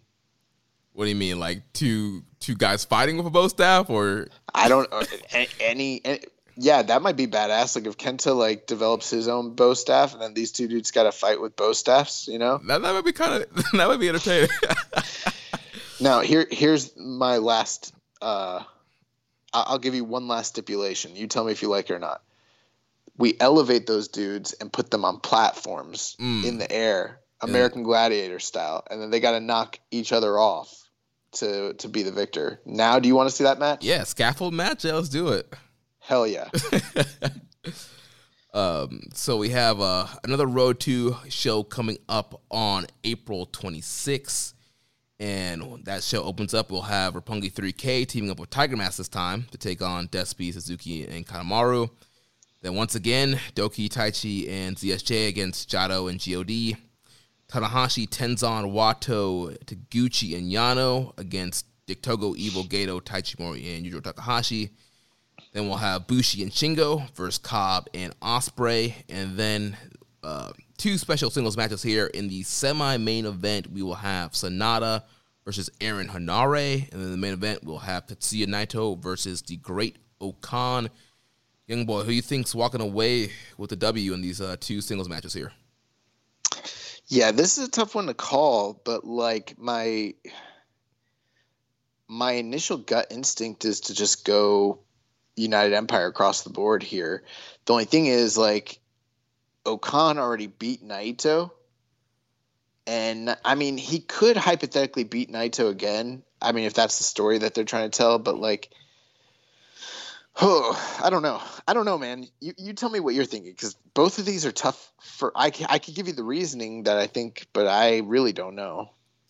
Yeah, I'll start with the main event because I'm a little bit more confident here. I feel like Naito is going to get the win back on Great Okan.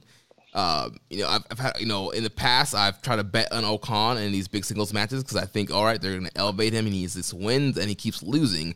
And then the one match that he did win, it kind of got negated after he lost to Yano in the following round, New Japan Cup. Right, and that's my problem. Yeah, and so I think they are pushing Okan, but I just don't think they see him on the level to beat a Naito and make it a big deal of it. So I think Naito is going to get the win back here, especially because I think Naito is going to be challenging the winner of Ospreay Shingo at the Yokohama Stadium. That makes a lot of sense. So that's definitely a possibility. Here's my problem with that. If they do that, doesn't it feel like they're giving away what should be a proper January 4th style or January 5th style match away, right? Giving it away too soon with too little of a build. I don't know, man. I don't like the idea of that necessarily. I mean, not that I don't want to see Naito and Will, but it's I feel like they would kind of be jumping the gun and shooting themselves in the foot when they can really draw and really make a lot of money with that match. First time ever, on a big stage. And I know that people are going to say, well, Yokohama Stadium is a big stage, but it's like we're a couple, 3 weeks away. Right, and it won't be a big stage if it's capped at 5,000. Right. So yeah, that's what I'm thinking. Hopefully, I would love to be surprised. I would love for Great Okan to get the win here and for him to continue to be elevated. I guess my problem is I don't know where they're going. Right. Either way, because it's like when Okan beat Naito the first time, it seemed very clear that they were going somewhere with it. But then when he turned around and lost right away to Yano right after that, it sort of negated the big win, like you mentioned. So if all it was a setup for them to do this match on a Cork and Hall show, on a Road 2 show, as a return match, I don't know that makes too much sense to me. And it's like if Okan beats Naito again, I guess Naito does have some. I guess either way, no matter what happens, if either of them lose, they have something to chase after down the road. But if they are planning to put Naito in a big spot after this, for sure, that makes more sense. I'm just wondering, like, okay, Okan wins. What's next for him? Right. I mean, Naito would have to, like, work his way back to getting some sort of return match with him after getting beat clean or beat, twice in a row. So what's next after that? I don't know. So I guess I'm going to agree with you and probably go Naito as well. And that concerns me because it's like, is Sanada going to beat Aaron Hanare then? Right. Now, this one's a little bit more harder for me to predict because, again, it's kind of the same question. Like, where do either of these guys go after they win here? Like you mentioned earlier, I feel like Aaron Hanare really needs the win here to establish him over Sanada. But again, we've seen the pattern with Great Okan, a guy who needs to be established, made a big debut, and loses all these singles matches. And, Sanada is a former IWGP challenger, former New Japan Cup winner, does well in tournaments. And it's like, do they see Aaron Hanare on that level? Do they want to give him the rub and have him beat Sanada? Or do they want to kind of keep Sanada strong in case, they need to pull a Sanada, another Sanada title match out down the line, down later in the year? Yeah, that's a tough one. I'm not really sure, but I feel like this will tell us a lot. Yeah.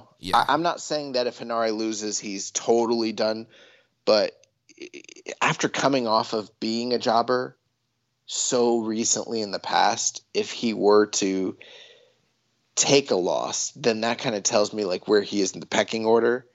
And sure, there's room for him to like work his way up at that point, but I'm just not feeling confident about it at that point. I think he very much needs the win here, very much so. And I feel like this might be the time that you go ahead and you say, you know what, Sanada, a lot of guys have laid down for you. It's time for you to repay the favor, Right. And I'm like, where if Sanada wins, like what does this win do for Sanada? Like where does he go from here? Like he's recently had an IWGP, title challenge against Ibushi. I don't see him getting another one anytime soon. So it's like, does he really need to get the win here? It doesn't do anything for him if he wins. But if he loses, it does. I mean, he's losing to a guy that was recently jobbing. So, right. I mean, it is. I think it's a high stakes match for the way that the fans see either one of these two guys. Right. Yeah. Against my better judgment, I'm gonna go with Aaron Hanare getting the win here. I am too, actually. And that's what I really want to happen. That's what should happen. That's the right thing. I think that's the right booking call here. So I'm going to go with Hanare beating Sanada here. Yeah, I think that's what should happen, but I don't know if it's what will happen. Yeah. And then, like you mentioned earlier, the KOPW stipulation for Evil versus Yano on April 28th at Wrestling Tatsuma no Kuni. has been finalized. There was 28,679 votes that were casted worldwide in the Twitter poll. Evil had the international vote, but Yano's domestic presence was enough to surge him to victory in the votes here. So the final numbers were: Evil's Darkness match had 48% of the vote, while Yano's Creation of Darkness Blindfold match had 51.58% of the vote. So I absolutely wanted to see the Darkness match because, you know, neither of these matches are what I want to see in New Japan at all, like at all. Right. But if I had to do one, the idea of a match where the lights just fucking go out. And we're talking like for what, minutes at a time, right? Right, yeah. So we have to watch this shit where the lights are out for minutes at a time. Like, what the fuck are the guys doing? You know, they're probably going to be like, I don't know, just bumping in the ring, just making grunting noises. Right. Going, Yano just screaming, ah! Yeah, bro, that would have been like probably really fucking funny. Yeah. And we've been robbed of it because people are marks for Yano. Like, what the fuck? Yep, so we have the Creation of Darkness blindfold match. 4 blindfolds will be put on each corner post. An opponent must be blindfold in order for a decision to be rendered. And so great. That's happening on Wrestling Satsuma no Kuni Bro, on April 28th. If I told you in 2017 that this would be an actual thing that'd be happening, like, how would you have reacted? I would have said you're lying. You're full of crap. Yeah, I've been like, really? Oh, look, there's no way. And then the next thing is like, yeah, it's crazy to see Evil fall so far from his IWGP title days. And then I would have been like, what the fuck did you just say?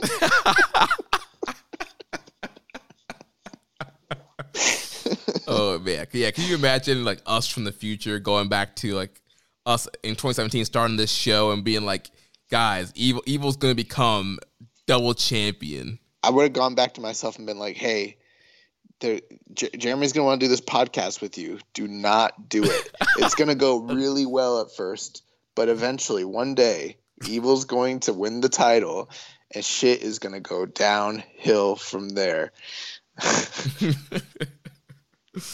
Oh man, don't do it. Let's jump into some news items here real quick. One thing I wanted to touch on was NJPW attendance. So I've seen it has been rough. Yeah, the attendance has been rough. I've seen a lot of people kind of dunking on New Japan for having these low Korakuen Hall houses, you know, anywhere between 300 to 400 people, while companies like Noah and DT and other, Tokyo Joshi Pro that are running Korakuen Hall are doing better numbers than New Japan. Yeah, here's the thing is like, I don't want to sound like the guy that's like, oh, well, what about, I don't want to be the what about guy, but I also don't want to be the guy that's like, oh, New Japan's cooked. Look at these numbers. Like, bro, just put it in context. Like, I hate when people from either side of any sort of argument, like, don't explain the full picture of whatever it is they're presenting, Right. And, like, for me, like, I don't want to come off as, like, the New Japan defense squatter and, standing up for New Japan and, putting my, all my heart behind this promotion or whatever. But here's the thing, Noah has run Korakuen Hall once this month, while New Japan has run Korakuen Hall 5 times this month. And you just heard our review of those 5 shows. Most of the same exact card, flip-flopping, results. You had one card that had some singles matches, one card that had the Never Six-Man title match. I'm like, these aren't like super appealing cards to be going out to in the middle of a pandemic.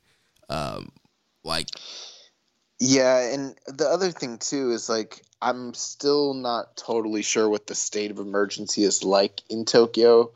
I actually got a message just before we went on the air from a good friend of the show, Zach Porter, where he sent me a news report talking about how there's a deal in line with Pfizer that might basically increase the amount of doses and vaccines that people are getting able to get in Japan, as well as with Moderna. So like it's a good sign going forward that they're going to probably be ramping up the numbers quite a bit. So that's hopeful. That's really, really good.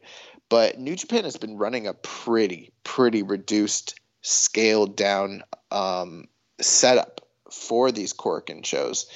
Now, I don't know if that is because they're anticipating having smaller amounts of people based on all the COVID factors that we've discussed,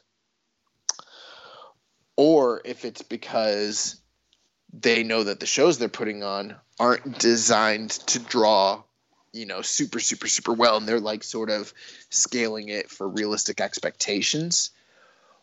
Or is it what many people are alleging, that the company is not hot right now and they know that, and so they're scaling it down? Or maybe it's a mixture of those things. I don't know, Right. Yeah, it's so hard to analyze and tell in the pandemic, but because we're not there, and we don't have eyes on the ground telling us exactly the analytics of it all. But also, most of the people that are dunking on New Japan, they don't know either. That's the reality. They don't know all the nuance of the situation. Right. But what we do know is that these other companies are running the same venue far less. So I mean, when something is more of a rarity commodity, it's going to be more appealing.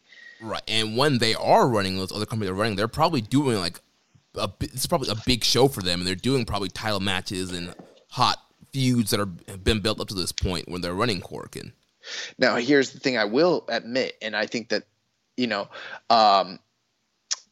while Korakuen numbers are not the end all, especially in this situation at this current time, it's not the key indicator that it would be in a normal day to day, so you kind of have to throw these out a little bit. But I think they are concerning to a certain degree, where like just a few months ago, they weren't doing this low of numbers in Korakuen, and now, they're sub 300 and they're in that range. The other thing that's very telling to me is watching these shows, these fans are dead as fuck. Like they don't, I'm like sort of like, why are they even there? Right. Dude, that's the one thing that I hate, is like going to a wrestling show where wrestling fans just don't do anything. And you're just like, why did you pay a ticket? Why did you even come if you weren't going to try and react and get into the show? Well, it was funny. Yeah, we last week you talked about us having gone to the Bloodsport show during WrestleMania weekend, and I heard some reviews and people talking about like, man, I wish they had mic'd up the ring and the crowd better so that we could have heard them. Guys, I'm telling you, they didn't need to mic us up. You weren't going to hear shit because those were some dead ass crowds. Those GCW collective crowds sucked. And like, I'm told that we went to two of the like better crowded shows for the whole weekend. So I mean, I was flabbergasted. So yeah, there's nothing I hate more than going to a show where the crowd is just dead and sucks. And that's kind of what you're getting. And this is not me blaming the fans. I'm not like, these motherfucking fans ruining New Japan. No, it's not that.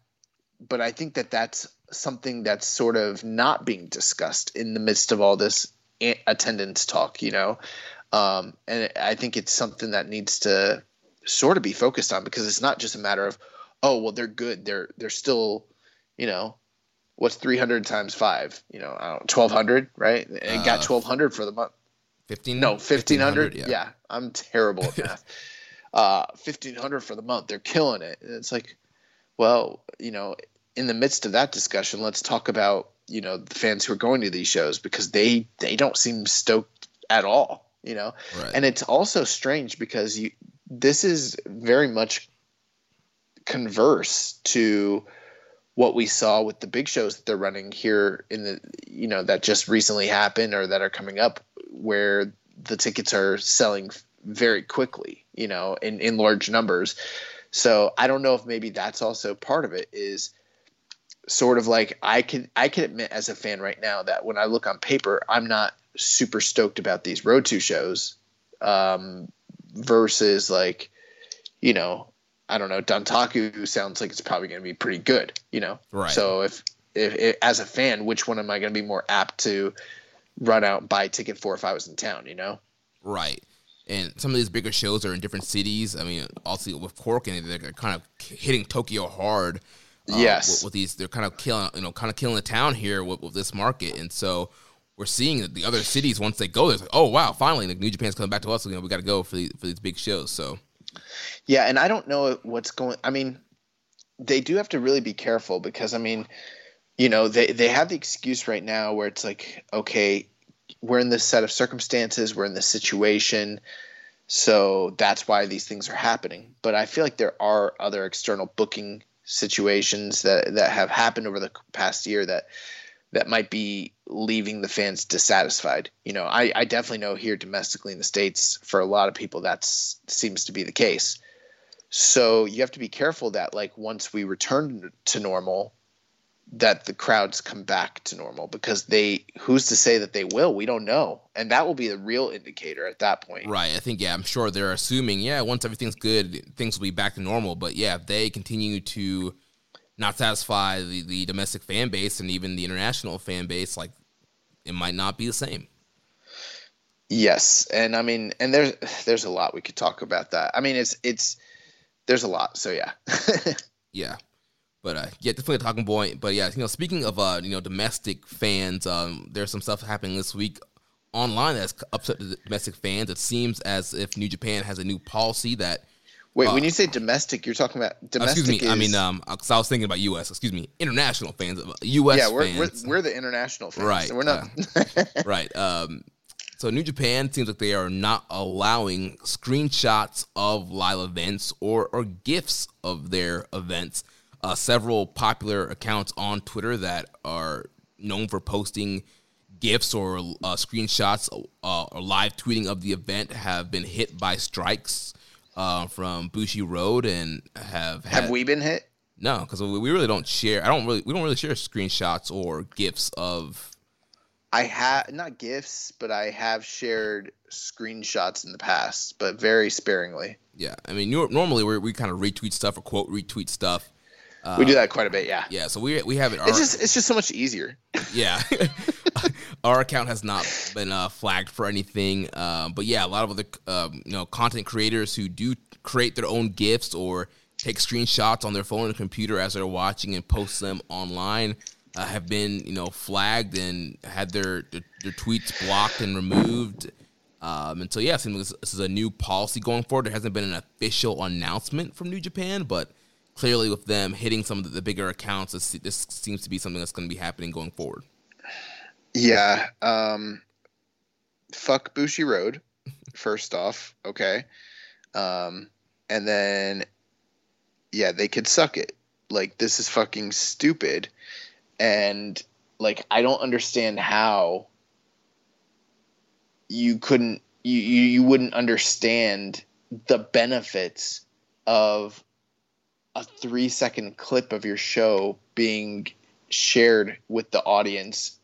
What doesn't benefit you, especially when you have such, I don't even want to call it a footprint. You've got, like, you're a grain of sand in the landscape of foreign, international wrestling. Like, you don't have a foothold in this market. And, that some of these content creators are going out of their way to share, the cool, fun, and exciting things that happen on your show, so that people who are not watchers of your show might become exposed to it and might, go out and spend money and subscribe to your subscription service. But instead, you've gone ahead and you've handicapped and kneecapped all those, guys and girls that do this. And, what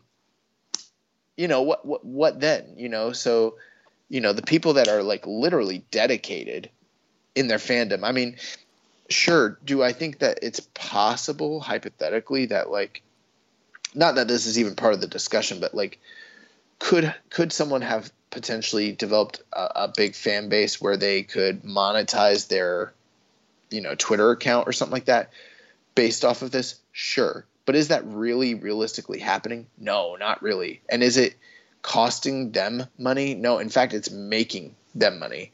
This is making them lose money. And then those voices who are influential in the social media, market space, the ones who are sharing this stuff, who are knowledgeable, who know what the fuck they're talking about and share this stuff and add to the overall community that's developed around your product, this is leaving a terrible, terrible taste in their mouth. So guess what, guys? They're not going to talk about Bushiroad. They're not going to talk about Stardom and New Japan Pro Wrestling. You know what they're going to talk about? They're going to talk about DDT. They're going to talk about Noah. They're going to talk about Big Japan. They're going to go out and they're going to find some other cool shit to share. Yeah, Dragon Gate. And those companies are going to get the benefits that you just fucked yourself out of getting. So for doing this, you're fucking idiots. And this is not the first time you did this. You did this with YouTube, and you did this to Showbuckle and all those guys, and you fucked them, and now you're fucking all the guys on Twitter. So this is stupid.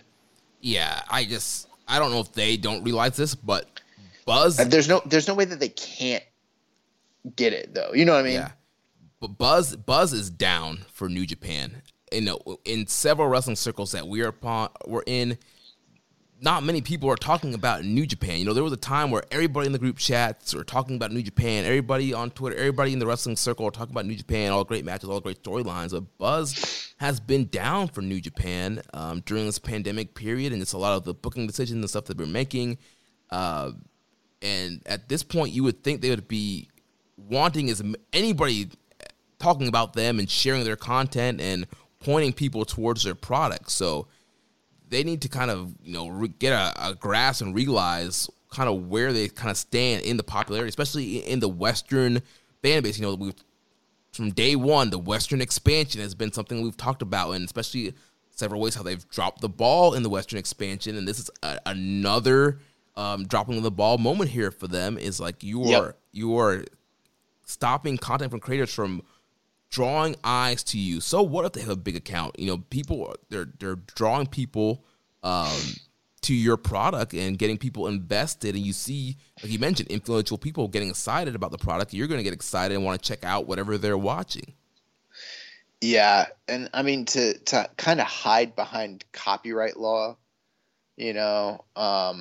for this it's so stupid. And I don't think it's I think it's and I know there's probably someone out there that's like probably like mad at me for saying like fuck you to Bushiroad, because like obviously I don't care. Like Bushiroad's a corporate company, so like who cares? But like I don't think it's actually even really them. I think it's TV Asahi deal. Yeah. And I think that might be the reason why you're not really seeing this with Stardom, if I'm understanding this correctly, and that it's more with New Japan because it's TV Asahi, not necessarily Bushiroad. Right. So fuck you, TV Asahi, as well. So yeah. But yeah, it's a big misstep, and like I don't understand how companies wouldn't get this. I mean, if you're in business, you understand visibility, you understand marketing and all that sort of stuff, and it's like, no, you can't play with that, it's ours. And it's like, dude, you want people to buy, pay money to watch this shit or no? Like, right. Come on. Like, you're gonna strike at the fans who are the most loyal and devoted to you. Like, fuck you, come on. Yeah, and think of it, like, if they're gonna be hoes about it, at least be proud hoes about it. Like, put out a statement and say, we are blocking, like, we do not want people sharing live screenshots, or put your policy out there. Don't just, just all of a sudden just, go to Twitter and go behind people's backs and just, pull the content down and not say it with your chest. Right, and not say anything about it, and block content creators because you don't want them following you anymore. Yeah, bro, New Japan World was blocking people. Yeah. Like, the Twitter account. Like, what the fuck? Yeah, it's like, what? Like, just come out, put out a press statement, say, our policy for social media sharing is you're not allowed to screenshot, you're not allowed to do GIFs, here's what you can share, here's what you can't share, and just come out and be upfront with it. Bro, the day's coming. One of these days, Keeping It Strong style, sidelined. Yeah, podcast will be next. They'll be hitting us up, hitting up Super J Cast. It's like, Wrestling Omakase, some of these big podcasts that point people to New Japan. It's like, yeah, they're gonna fucking strike us when they should be paying us. Right. It's so backwards, bro. It's so backwards. All these content creators are it's people. Fucking gross. Like if you want more engagement, why don't you reach out to some of these Twitter influencers and be like, hey, love what you guys are doing. You get a ton of engagement. Would you love to run our Twitter account so that way we can get the engagement? Yeah. Pay them. Not that they have the best social media team in the world, because they really don't. They need to fucking get on that. But that's not the craziest idea in the world. Look at AEW. They definitely hired people who were, content creators and in, the community. And you turn around and they gave them jobs. Impact Wrestling has done the same thing in the past as well. I mean, if you were smart, you would take a look to see like who's in this shit, who's doing it. And, it worked with them for Chris Charlton. Right. It's like, you mentioned Showbuckle. Hire him to do recap videos. You're looking for content. Hire him to do. I don't even know. They like pulled all his shit from Vimeo. Yeah. Like, you have to go through like back channels to find that shit, and it's so old now. Like, and there's been nothing new because it's not even worth the hassle. Right. It's ridiculous. And for guys like us, like you want an English speaking podcast that drops every week. Well, hello, like we will do your English podcast, but whatever. Yeah. So moving on into other news, had some interesting comments from CM Punk in responses to Will Ospreay's IWGP Challenge, and this came from a Digital Spy from friend of the show Stephanie Chase. In Punk's comments, he says, "I don't want to give people false hope in answering Ospreay." He said, "But he's for sure somebody that I've never wrestled before that interests me a lot more than I guess. The corporate side of professional wrestling nowadays." He says, "New and different things are going to interest me more than doing the same old. I always need new goals." He says, "I don't know. Let's see if he has it at the end of the summer, then ask me the question again." Question from Viking Pain: do you think Punk's recent interview is an indication that a possible Will Ospreay match may be on the horizon? Honestly, I don't know. I think it would come down to dollars and cents. And if they match up creatively with whatever it is CM Punk Phil Brooks would like to do, Yeah. I mean, if I'm New Japan, I back up the Brinks trunks for CM Punk. I work with him as try to line up with him creatively and try to bring him in. We keep talking about all these hits to the Western expansion. Bringing in CM Punk would be a huge deal. Would bring a ton of eyes to the product, and this would be a huge matchup, Punk versus Ospreay. But again, I just don't know what the communication would even be like between those guys, and if they're going to line up, like you mentioned, money-wise, creative-wise. But if I was New Japan, especially after seeing these comments, I would be reaching out, putting out feelers, and doing what I could to try and get Punk in for the Ospreay match.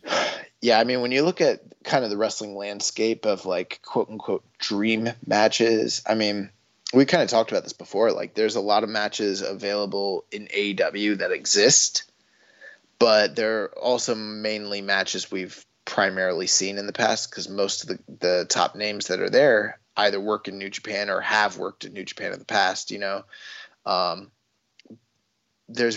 then, when you start talking about like I wouldn't say impossible, but highly unlikely matches that exist, you're talking about names like Batista, names like John Cena, names like The Rock. And I think CM Punk is Brock Lesnar, and CM Punk is firmly in that conversation. So, I mean, him coming to wrestle anybody, but, namely Will Ospreay, that would be a big, big deal. I mean, that's something that would sell a lot of tickets and a lot of subscriptions to your streaming service. And I think my one concern as a wrestling fan is like, I'm not saying I don't want to be disrespectful, but can CM Punk still wrestle? Right. Yeah. Can he still go? Yeah. We have no idea. Like, can he still go? Like, he wasn't necessarily the greatest athlete in the world to begin with. And, it took a lot of years off to like completely change his body to do MMA. And, I don't know if it's not easy to like if you don't have the fire and desire to take those bumps, right, and to do those drills, like, I don't know, man.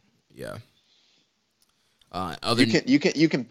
All I'm saying is you can back up that Brinks truck, but that in and of itself is not enough. He has to want to do it. It's not something you just wake up and decide I might do it. He has to really like be saying to himself like, yeah, I absolutely want to be doing this. Right. So, yeah, and that's the thing, because there have been offers made to him before, and he has money. So obviously, money is not the key indicator. But like he mentioned in his comments, like obviously something new, a new goal, or a new fresh idea. Like you mentioned, the creative, like that's going to kind of fuel the fire for whether or not he's actually going to want to do this. So in other news, we got FinJuice will be defending the Impact World Tag Team titles this Sunday against the Good Brothers at the Impact Rebellion pay-per-view. Like I mentioned earlier, Rocky Romero is going to be on MLW Fusion, taking on Gino Medina this week. And speaking of MLW, announcement came out this week that they now have a TV deal with Vice TV. And the reason I bring this up, it was reported by the PW Insider. They said sources at Vice TV have noted that New Japan Pro Wrestling was offered a deal similar to what MLW has come to terms with the cable network, but turned it down. Yeah. Now, as soon as I heard that, as soon as I saw yesterday that Court Bauer and MLW were making a big announcement and Dave Meltzer was posting that it was a likely television deal and all that, I was like, my stomach kind of dropped, because I was like, it's going to be Vice, Mm-hmm.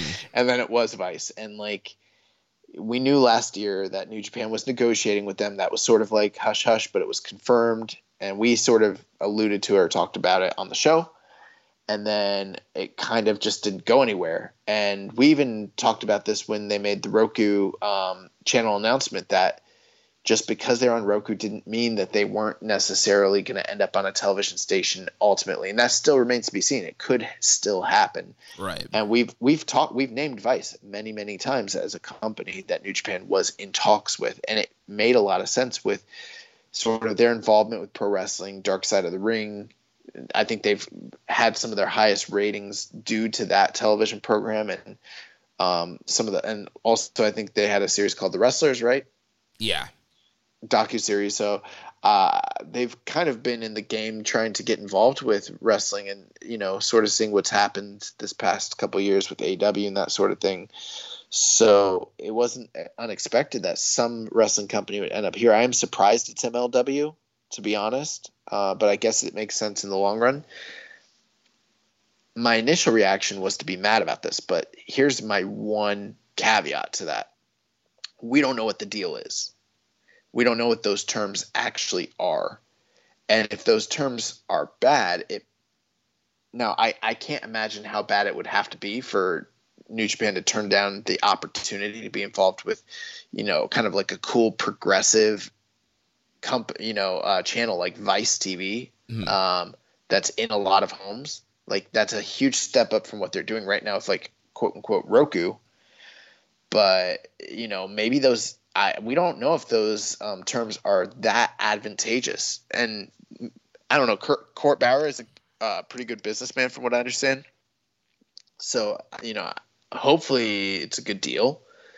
But, maybe it's not. Maybe that's why New Japan didn't do business. Or maybe it's just one of those weird things like we've talked about where they're dropping the ball yet again in this expansion and they don't fucking get it.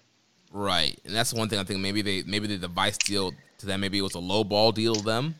And for MLW, it was a huge opportunity. And so maybe it being that's possible too. A smaller amount of money, maybe MLW is like, well, we'll take that amount and kind of grow our brand. While New Japan's like, we don't need the money that much. We'll wait for a better deal. Maybe that was the case. That's possible. And, I think they're sort of we've talked about it. I've said this so many times in the show. To think that there is a lot of headway in this marketplace is foolish, because there's really not. Even for MLW, there's really not, because you've got like 5 or 6 brands all running on television simultaneously, all kind of facilitating a similar space. And, I think it would have been very advantageous for New Japan to have been on cable television these past couple years that they haven't been. And going forward, they need it desperately, whether they think so or not. If they want, now that is if it's important for them to do business here in the States. If they're happy with the share of the pie that they have, then fine, keep doing what you're doing, if that's what you're happy with, but you're never going to expand here and you're never going to grow without television. Right. It's that simple. And when you don't come into the marketplace and you let the MLWs kind of take up that role of the market, I mean, who knows? Maybe later they could always. Who knows? Maybe MLW does its series, it does its run, and then later on when that, who knows for how long the deal is? It could be a year, it could be 2 years, it could be 5 years. We don't know.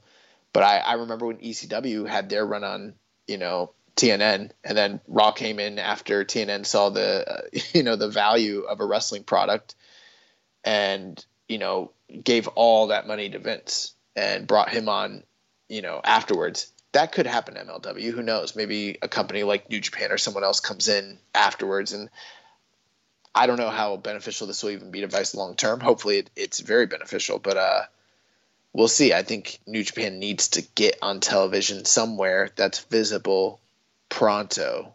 Right. And I've been saying this for a long time now. Something else that we could see is, if MLW does well, maybe Vice wants to create a wrestling block of content. And so I thought about that as well. MLW does well, and then maybe they're like, all right, this is what they're doing, and then give New Japan a better deal to bring New Japan, kind of create a wrestling content, a block with that, and Dark Side of the Ring, MLW, and kind of have this kind of wrestling block. It's possible. I mean, it's a unique idea. I think we've seen a few different people try it in different incarnations over the years, but typically it just doesn't tend to last or work, because ultimately usually the network needs to kind of put their investment, their marketing behind one of those brands, Right. And that's usually where it falls apart. Right. So yeah, so it'll be interesting to see what happens going forward, and if New Japan ever ends up getting the U.S. deal in the future here. So, in other news, speaking of TV and pay-per-view, Trailer Net, which is the parent company of the Trailer Boxing promotion, officially purchased Fight, which is the leading independent streaming service platform for boxing, MMA, kickboxing, and pro wrestling groups. Fight has worked with pay-per-views for just pretty much every pro wrestling company except WWE. So they've had AEW, New Japan, Noah, Impact, ROH, NWA on Fight TV. Also streams a lot of major boxing events. This comes from The Observer. It believes that Fight gets 40% of the pay-per-view revenue, or the company gets 40% and Fight gets 60% of the pay-per-view revenue. So it'll be interesting to see if we see any more New Japan pay-per-views show up on Fight in the future, and it's kind of how this is going to elevate Fight TV. It's also interesting to see how it will sort of just alter the landscape of, pay-per-view and platform streaming, that sort of thing. We'll see how it goes, but yeah, it's going to be interesting. Yeah. Free match of the week this week is the IWGP Heavyweight title match between Switchblade Jay White and Hiroshi Tanahashi from the New Beginning in Osaka 2019. So obviously trying to get fans ready for the upcoming Never Openweight title match. And last thing here in the news, we did have some WWE releases last week. Samoa Joe, Mickie James, Peyton Royce, Billie Kay, Bo Dallas, Chelsea Green, Wesley Blake, Tucker, Kalisto, and Mojo Rawley. And probably a bunch of NXT people that are unnamed and unknown at this time. Yeah, so just want to know, are any of these names, I probably know the one you're going to say, any of these names that you think could thrive in New Japan or you want to see in New Japan? Tucky.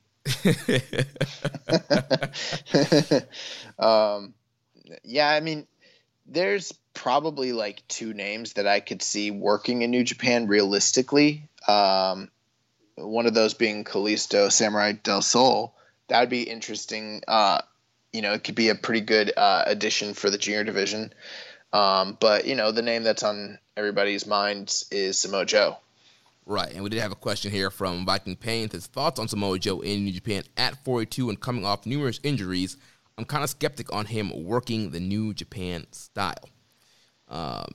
In one of the messenger groups that we're in, a New Japan group, you brought this point up. People were kind of talking about, Joe and, what kind of matches he would have, what kind of schedule he would do. And you were like, think the Chris Jericho schedule, kind of working these big matches, these couple big matches throughout the calendar year. And I think that is a schedule that Samoa Joe could do. You bring him in for these big marquee Wrestle Kingdom matches, Dominion matches. Clearly we don't know exactly where he is physically. He's been doing commentary. He hasn't wrestled in quite some time. Maybe he can do some kind of reduced schedule. But I do think Samoa Joe is a name that would be interesting to bring into New Japan. There are a ton of dream matches to do with him, and he's a name, once again, that could bring eyes, Western eyes to the product. But I think starting him off on a big match schedule would be the way to go. Yeah, I think it's, the thing with Joe, he's kind of unique out of this group because he has ties to New Japan, even though he's never wrestled in Japan for New Japan Pro Wrestling. He has wrestled in Japan for like Noah, and I think he started off with like Wrestle One in like the early 2000s. So, he's got a history in the land of the rising sun, but he's never worked for, New Japan. However, he did come up in the New Japan Dojo system, along with Rocky Romero, who is still heavily involved with New Japan of USA. So there's kind of a connection there. And, he trained with guys like, Nakamura, Daniel Bryan Danielson, TJP, those types of people. So he was there during those early days with Inoki. He did, however, wrestle 3 matches in 2004 for the New Japan Dojo. He had a Ring of Honor World title defense against Shinya Makabe. That's Togi Makabe when he was a junior. All the way back in 2004, Samoa Joe defeated him. Obviously, we don't have Makabe as a former ROH world champion. He also defeated Bobby Slim, who I don't even know who that is, literally. And then had a match with him teaming up with Chad Malenko against Kazushi Takamura and Osamu Nishimura, which sounds pretty interesting. That match happened in a restaurant and nightclub in California. So, yeah, I don't think there's tape of it. But my whole thinking when it comes to Joe, there are reports. I don't think they're substantiated, but a lot of people believe them to be true, that he was released because he wasn't cleared to wrestle based off the injuries he sustained at, believe it or not, a Raw commercial taping. Right, yeah.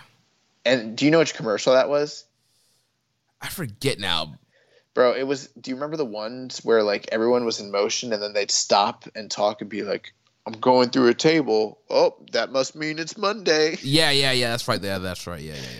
Yeah, well, like they had one where Joe was going through a table, and I think he like got fucked up on the table spot, like for the way they shot it, and like suffered a serious, head trauma / concussion issue. And I think he was already dealing with concussion issues prior to that. So that would really suck if like your career got ended from a commercial shoot. That was also a shitty commercial. Yeah. But the whole thing, my whole thinking is like he's unique in the sense that he's got a history with Japan. He's got a big enough name from like his time on the indies with TNA, with Ring of Honor, with Noah, to where like he's got a lot of credibility in Japan, plus obviously the platform that WWE and NXT gave him, where he could come in as a major superstar, and he's never touched the majority of this roster in any way. And, a lot of people are trying to book him in like Shingo, trying to book him in Ishii, they're thinking, the never open weight strong division, but like he's kind of past that. Like he's a guy that if he were coming in, he'd be wrestling Okada or Naito or Tanahashi, or Will Ospreay, like major caliber matches. And, they would have to pay him the kind of money they paid like a Chris Jericho to have him come in and do it. If he's even capable of still doing it, which he may or may not be, I don't know. But, I don't think that this is the most likely thing that could happen, but I also don't think it's impossible. I think that he's kind of unique where there's a lot of people that were like really good talents in the past that have come out of WWE or other places that have had name recognition in the States and, kind of mattered, but most of them, if you brought them to Japan, you would need to reestablish them and build them. And it's not necessarily a good fit, but like Joe fits like a glove. He's a guy that like comes in day one. They all know who he is. He's got the look. He's got the aura, the prestige, the history behind him. They could actually draw serious money with Samoa Joe day one, and it would make a lot of sense business-wise for them to actually go ahead and do this. So I don't know if it's going to happen. Probably not. If he is going to wrestle, I wouldn't be surprised if he ends up working in Jacksonville. Right, yeah. I know a lot of like Impact and ROH fans want him to come home to their homes, quote unquote. I don't necessarily see that happening, but yeah, I would just love, bro, for like him to come out and like fuck up Okada's world, Yeah, like Okada like beats Will the Dome in May, and then Joe just comes out, muscle buster, chokes him out, like this is my title. I don't care what the scenario is. Like he just comes out and he just fucks him up, and you're like, oh shit. Oh man.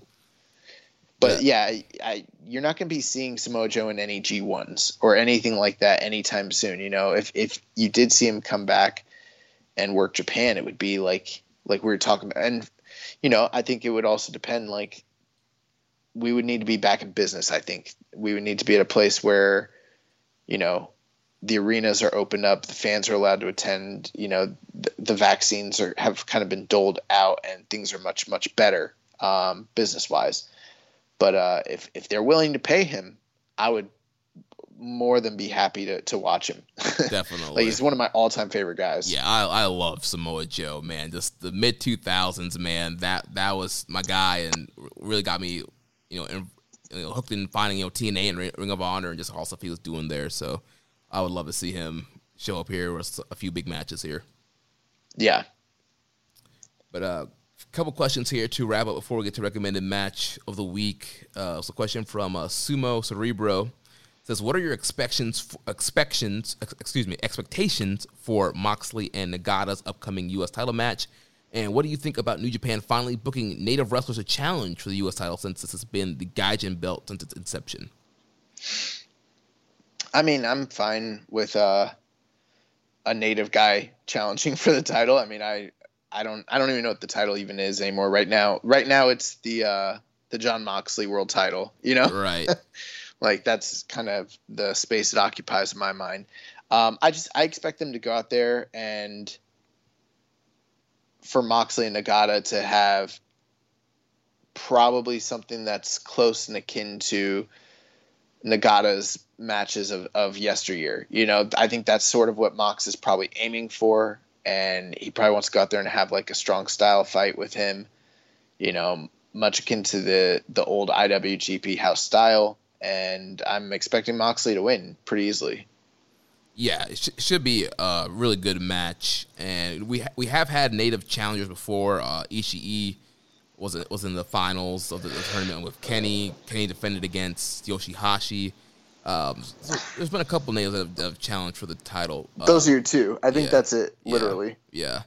But yeah, I think it's good to have. Well, and Suzuki challenged Moxley. Oh, that's right. So, yeah, obviously I'm fine with the native challenging. I think if there was no pandemic, we'd be seeing Moxley challenge, defending against more natives probably. So yeah, looking forward to the match. I think it's going to be a really good match. I think it could match the Kenta match, the level of that. So looking forward to it. Yeah, I agree. Then last set of questions here from Dom Homie 101. First, he says, with it being 420 today, who are you guys' top 5 high flyers of all time? Man, it's a tough question.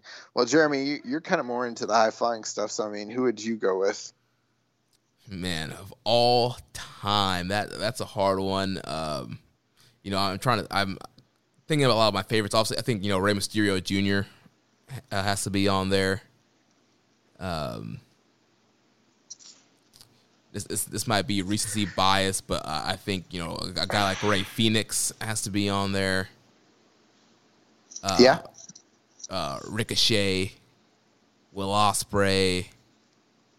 I mean, if you go old school, I mean, guys like Tiger Mask and Dynamite Kid in that time period, what they were doing as far as the junior and high flying style was incredible. But who's your top 5? I don't know, man. It's so hard to narrow it down just to 5 because to me, you also got to try to think of, like, you know, eras and decade, like what was kind of going on in different time periods. Yeah, it's a tough question. And there's a lot of, like, answers that you could give, and you're probably going to snub a lot of people by not naming them. But, like, I don't know. For me, I'm going to go Rey. I'm just going to go, like, with who I think's the best. So, Rey Mysterio, Ricochet, Will Ospreay, Kota Ibushi. So I'm already at 4 right there. Yeah. Then who do you? And then I'm gonna go with RVD as my 5th guy. Yeah, RVD was a great high flyer too. Yeah. And I mean, there's a lot of other names you could easily go into, and like Ninja Mac. Ninja Mac's pretty raw. There's a lot of names out there you could go with, you know. Yeah. And granted, like, in the annals of Lucha Libre, in the annals of Lucha Rezu, I'm sure, like, you know, Dragon Kid and guys like that, like some of those fucking Toryumon and T2P Dragon Gate and people, yeah. Dragon Gate guys, like, I don't know all of them, you know. I mean, you could easily bust out like a Hayabusa, I guess, or a Sabu if you really want to. Jimmy Snuka, I don't know. Yeah, I mean, we mentioned like guys like Liger. Dragon Lee, Bandito. Yes, yeah. Dragon Lee's amazing. So is Bandito, yeah. It's so that's why it's so hard for me to say just 5. But those, I mean, I have to. Those top 3, like, have Ibushi, Ricochet, and Will Ospreay have just dominated that space for the past decade or so. That, like, I mean, you know, it's hard to kind of argue against them. Yeah. And then you even think about, we haven't mentioned like any of the X Division guys. You think of like AJ and guys like Amazing Red. So yeah, I'm sure a lot of people out there would have named Eddie. Yeah. Mm-hmm. You know, some Jeff Hardy. Yeah. He also asks, is it possible that we could see a LIJ and Evil reunion down the road? Is there money in a reunion? An LIJ reunion? Yeah. Oh, with Evil? I don't know. I guess there is probably for somebody, but not for me. Yeah, not for me either. I like LIJ the way it is now, so I'm sure there are some LIJ diehards that would love for Evil to come back in the fold, but it ain't me. Well, so it ain't me, babe. We'll have to ask it ain't me you're looking for, babe. We'll have to ask some of our domestic listeners to see what they think on that.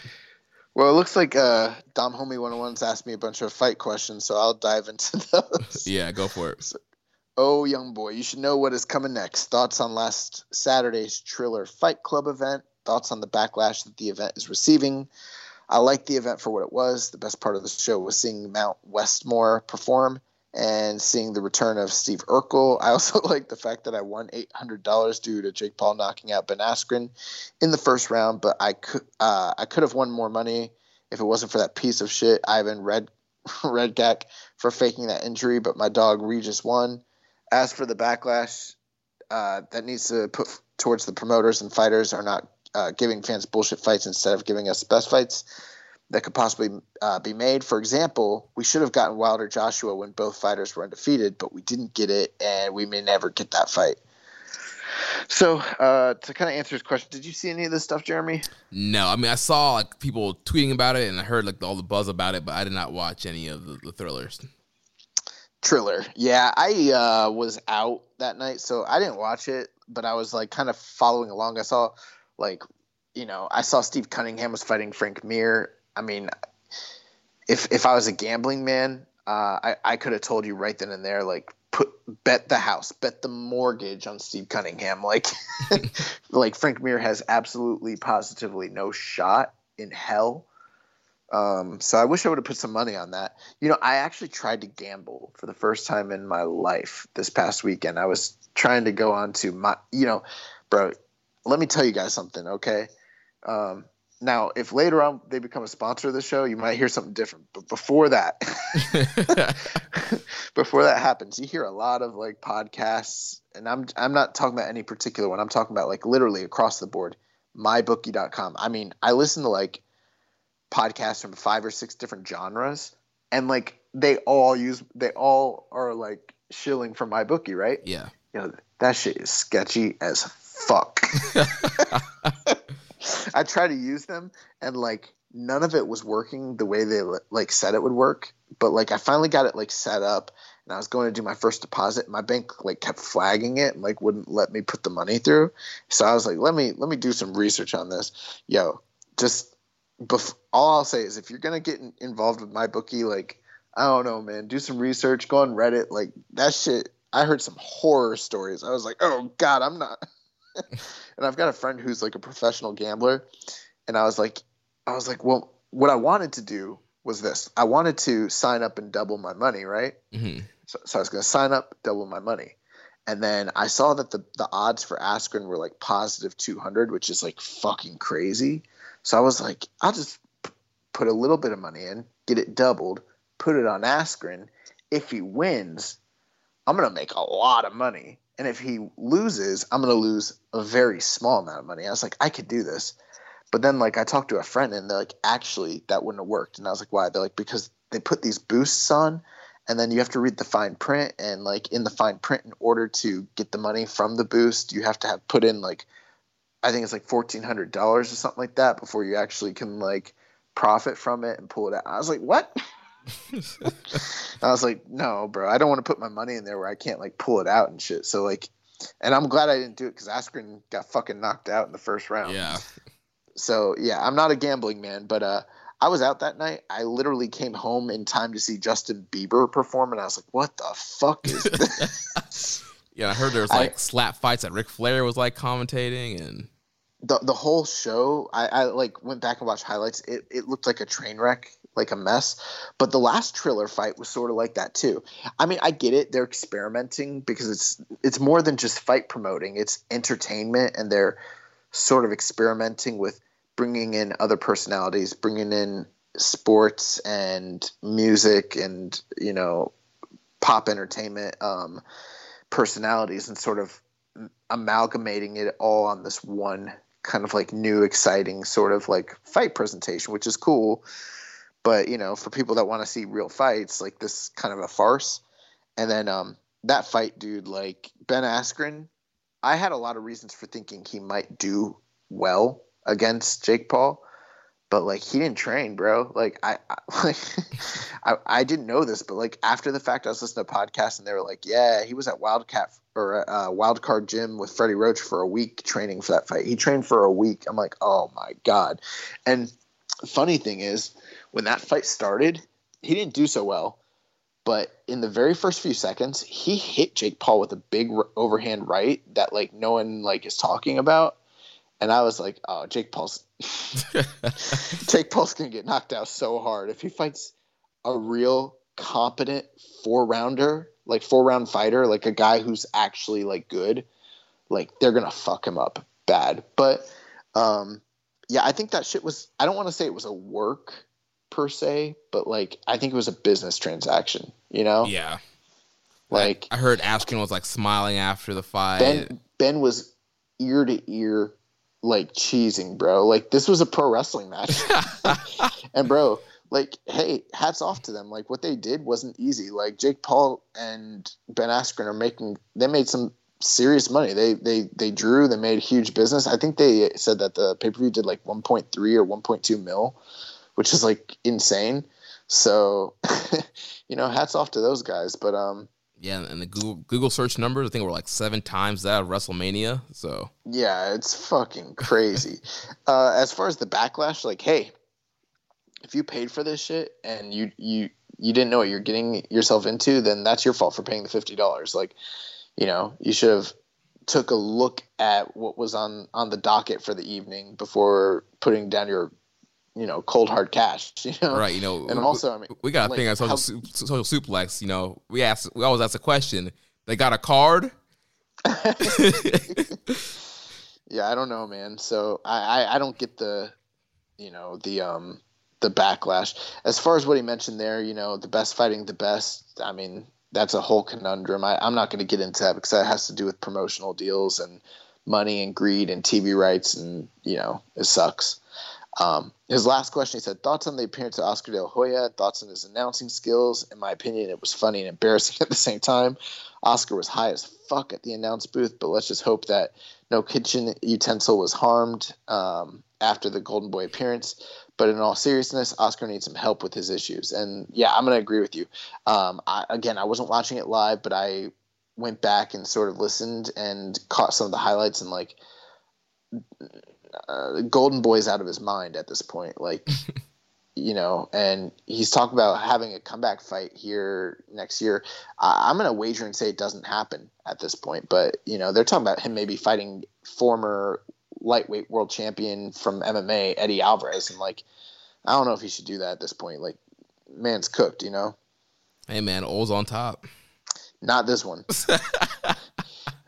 Olds might be on top, but not when you're doing, coke and shit. Like, that shit's not good for you. Oh, well, that wraps up all the questions. Last thing here, recommended match of the week. Young boy, did you get a chance to watch my recommendation from last week? Wrestling Dontaku 2012, Low Key versus Prince Devitt for the IWGP Junior Championship.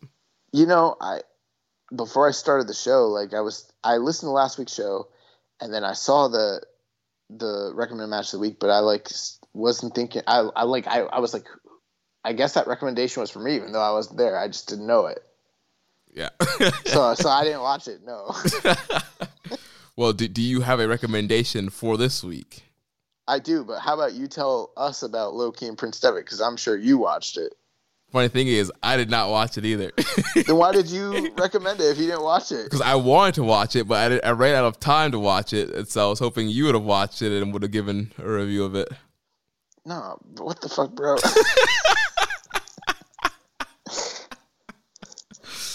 Oh, man. How about this? I've got a recommendation. Let's push it back a week. Let's watch this shit. We'll talk about it next week. Okay, let's do that. All so right. We got to give the people what they, don't pay for. Got to give the people their money's worth. Yes. For this free podcast show that they don't pay for. Right. We don't want any backlash. Yeah. Yeah. Right. Yo, donate to our Red Circle, guys. So help us out. So this time fucking Bushi Road and TV Asahi, you're gonna have us pulled. Help us out here. Yeah, you never know when the last episode of Keeping It Strong Style will be. So we get a lot of things, but we don't get a lot of pay.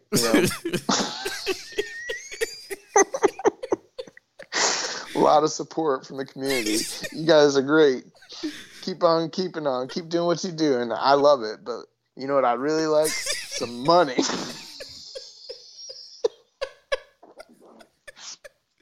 Whoa, man, money-tistic.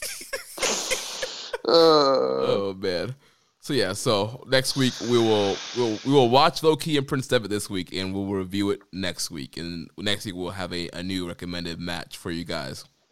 And that's gonna wrap things up for this week of Keeping It Strong Style. Next week we'll be back to review the last of the Road to Wrestling Dontaku show. Well, I think there's more, but we're reviewing the 26th Road to Wrestling Dontaku show and previewing Wrestling Satsuma no Kuni.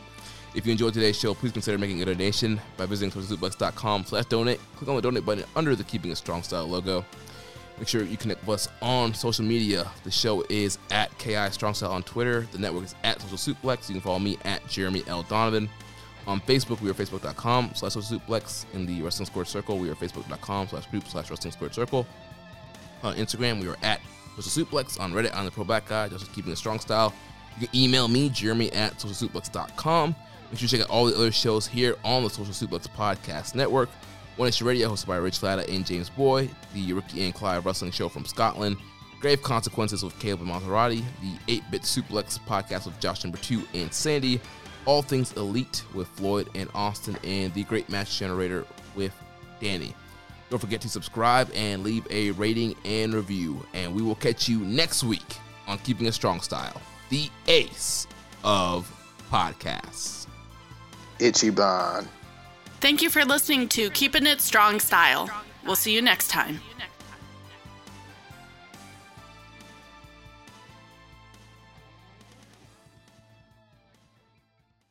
Say goodbye to your credit card rewards. Greedy corporate mega stores, led by Walmart and Target, are pushing for a law in Congress to take away your hard-earned cash back and travel points to line their pockets. The Durbin-Marshall credit card bill would enact harmful credit card routing mandates that would end credit card rewards as we know it. If you love your credit card rewards, tell your lawmakers, hands off my rewards. Tell them to oppose the Durbin-Marshall credit card bill.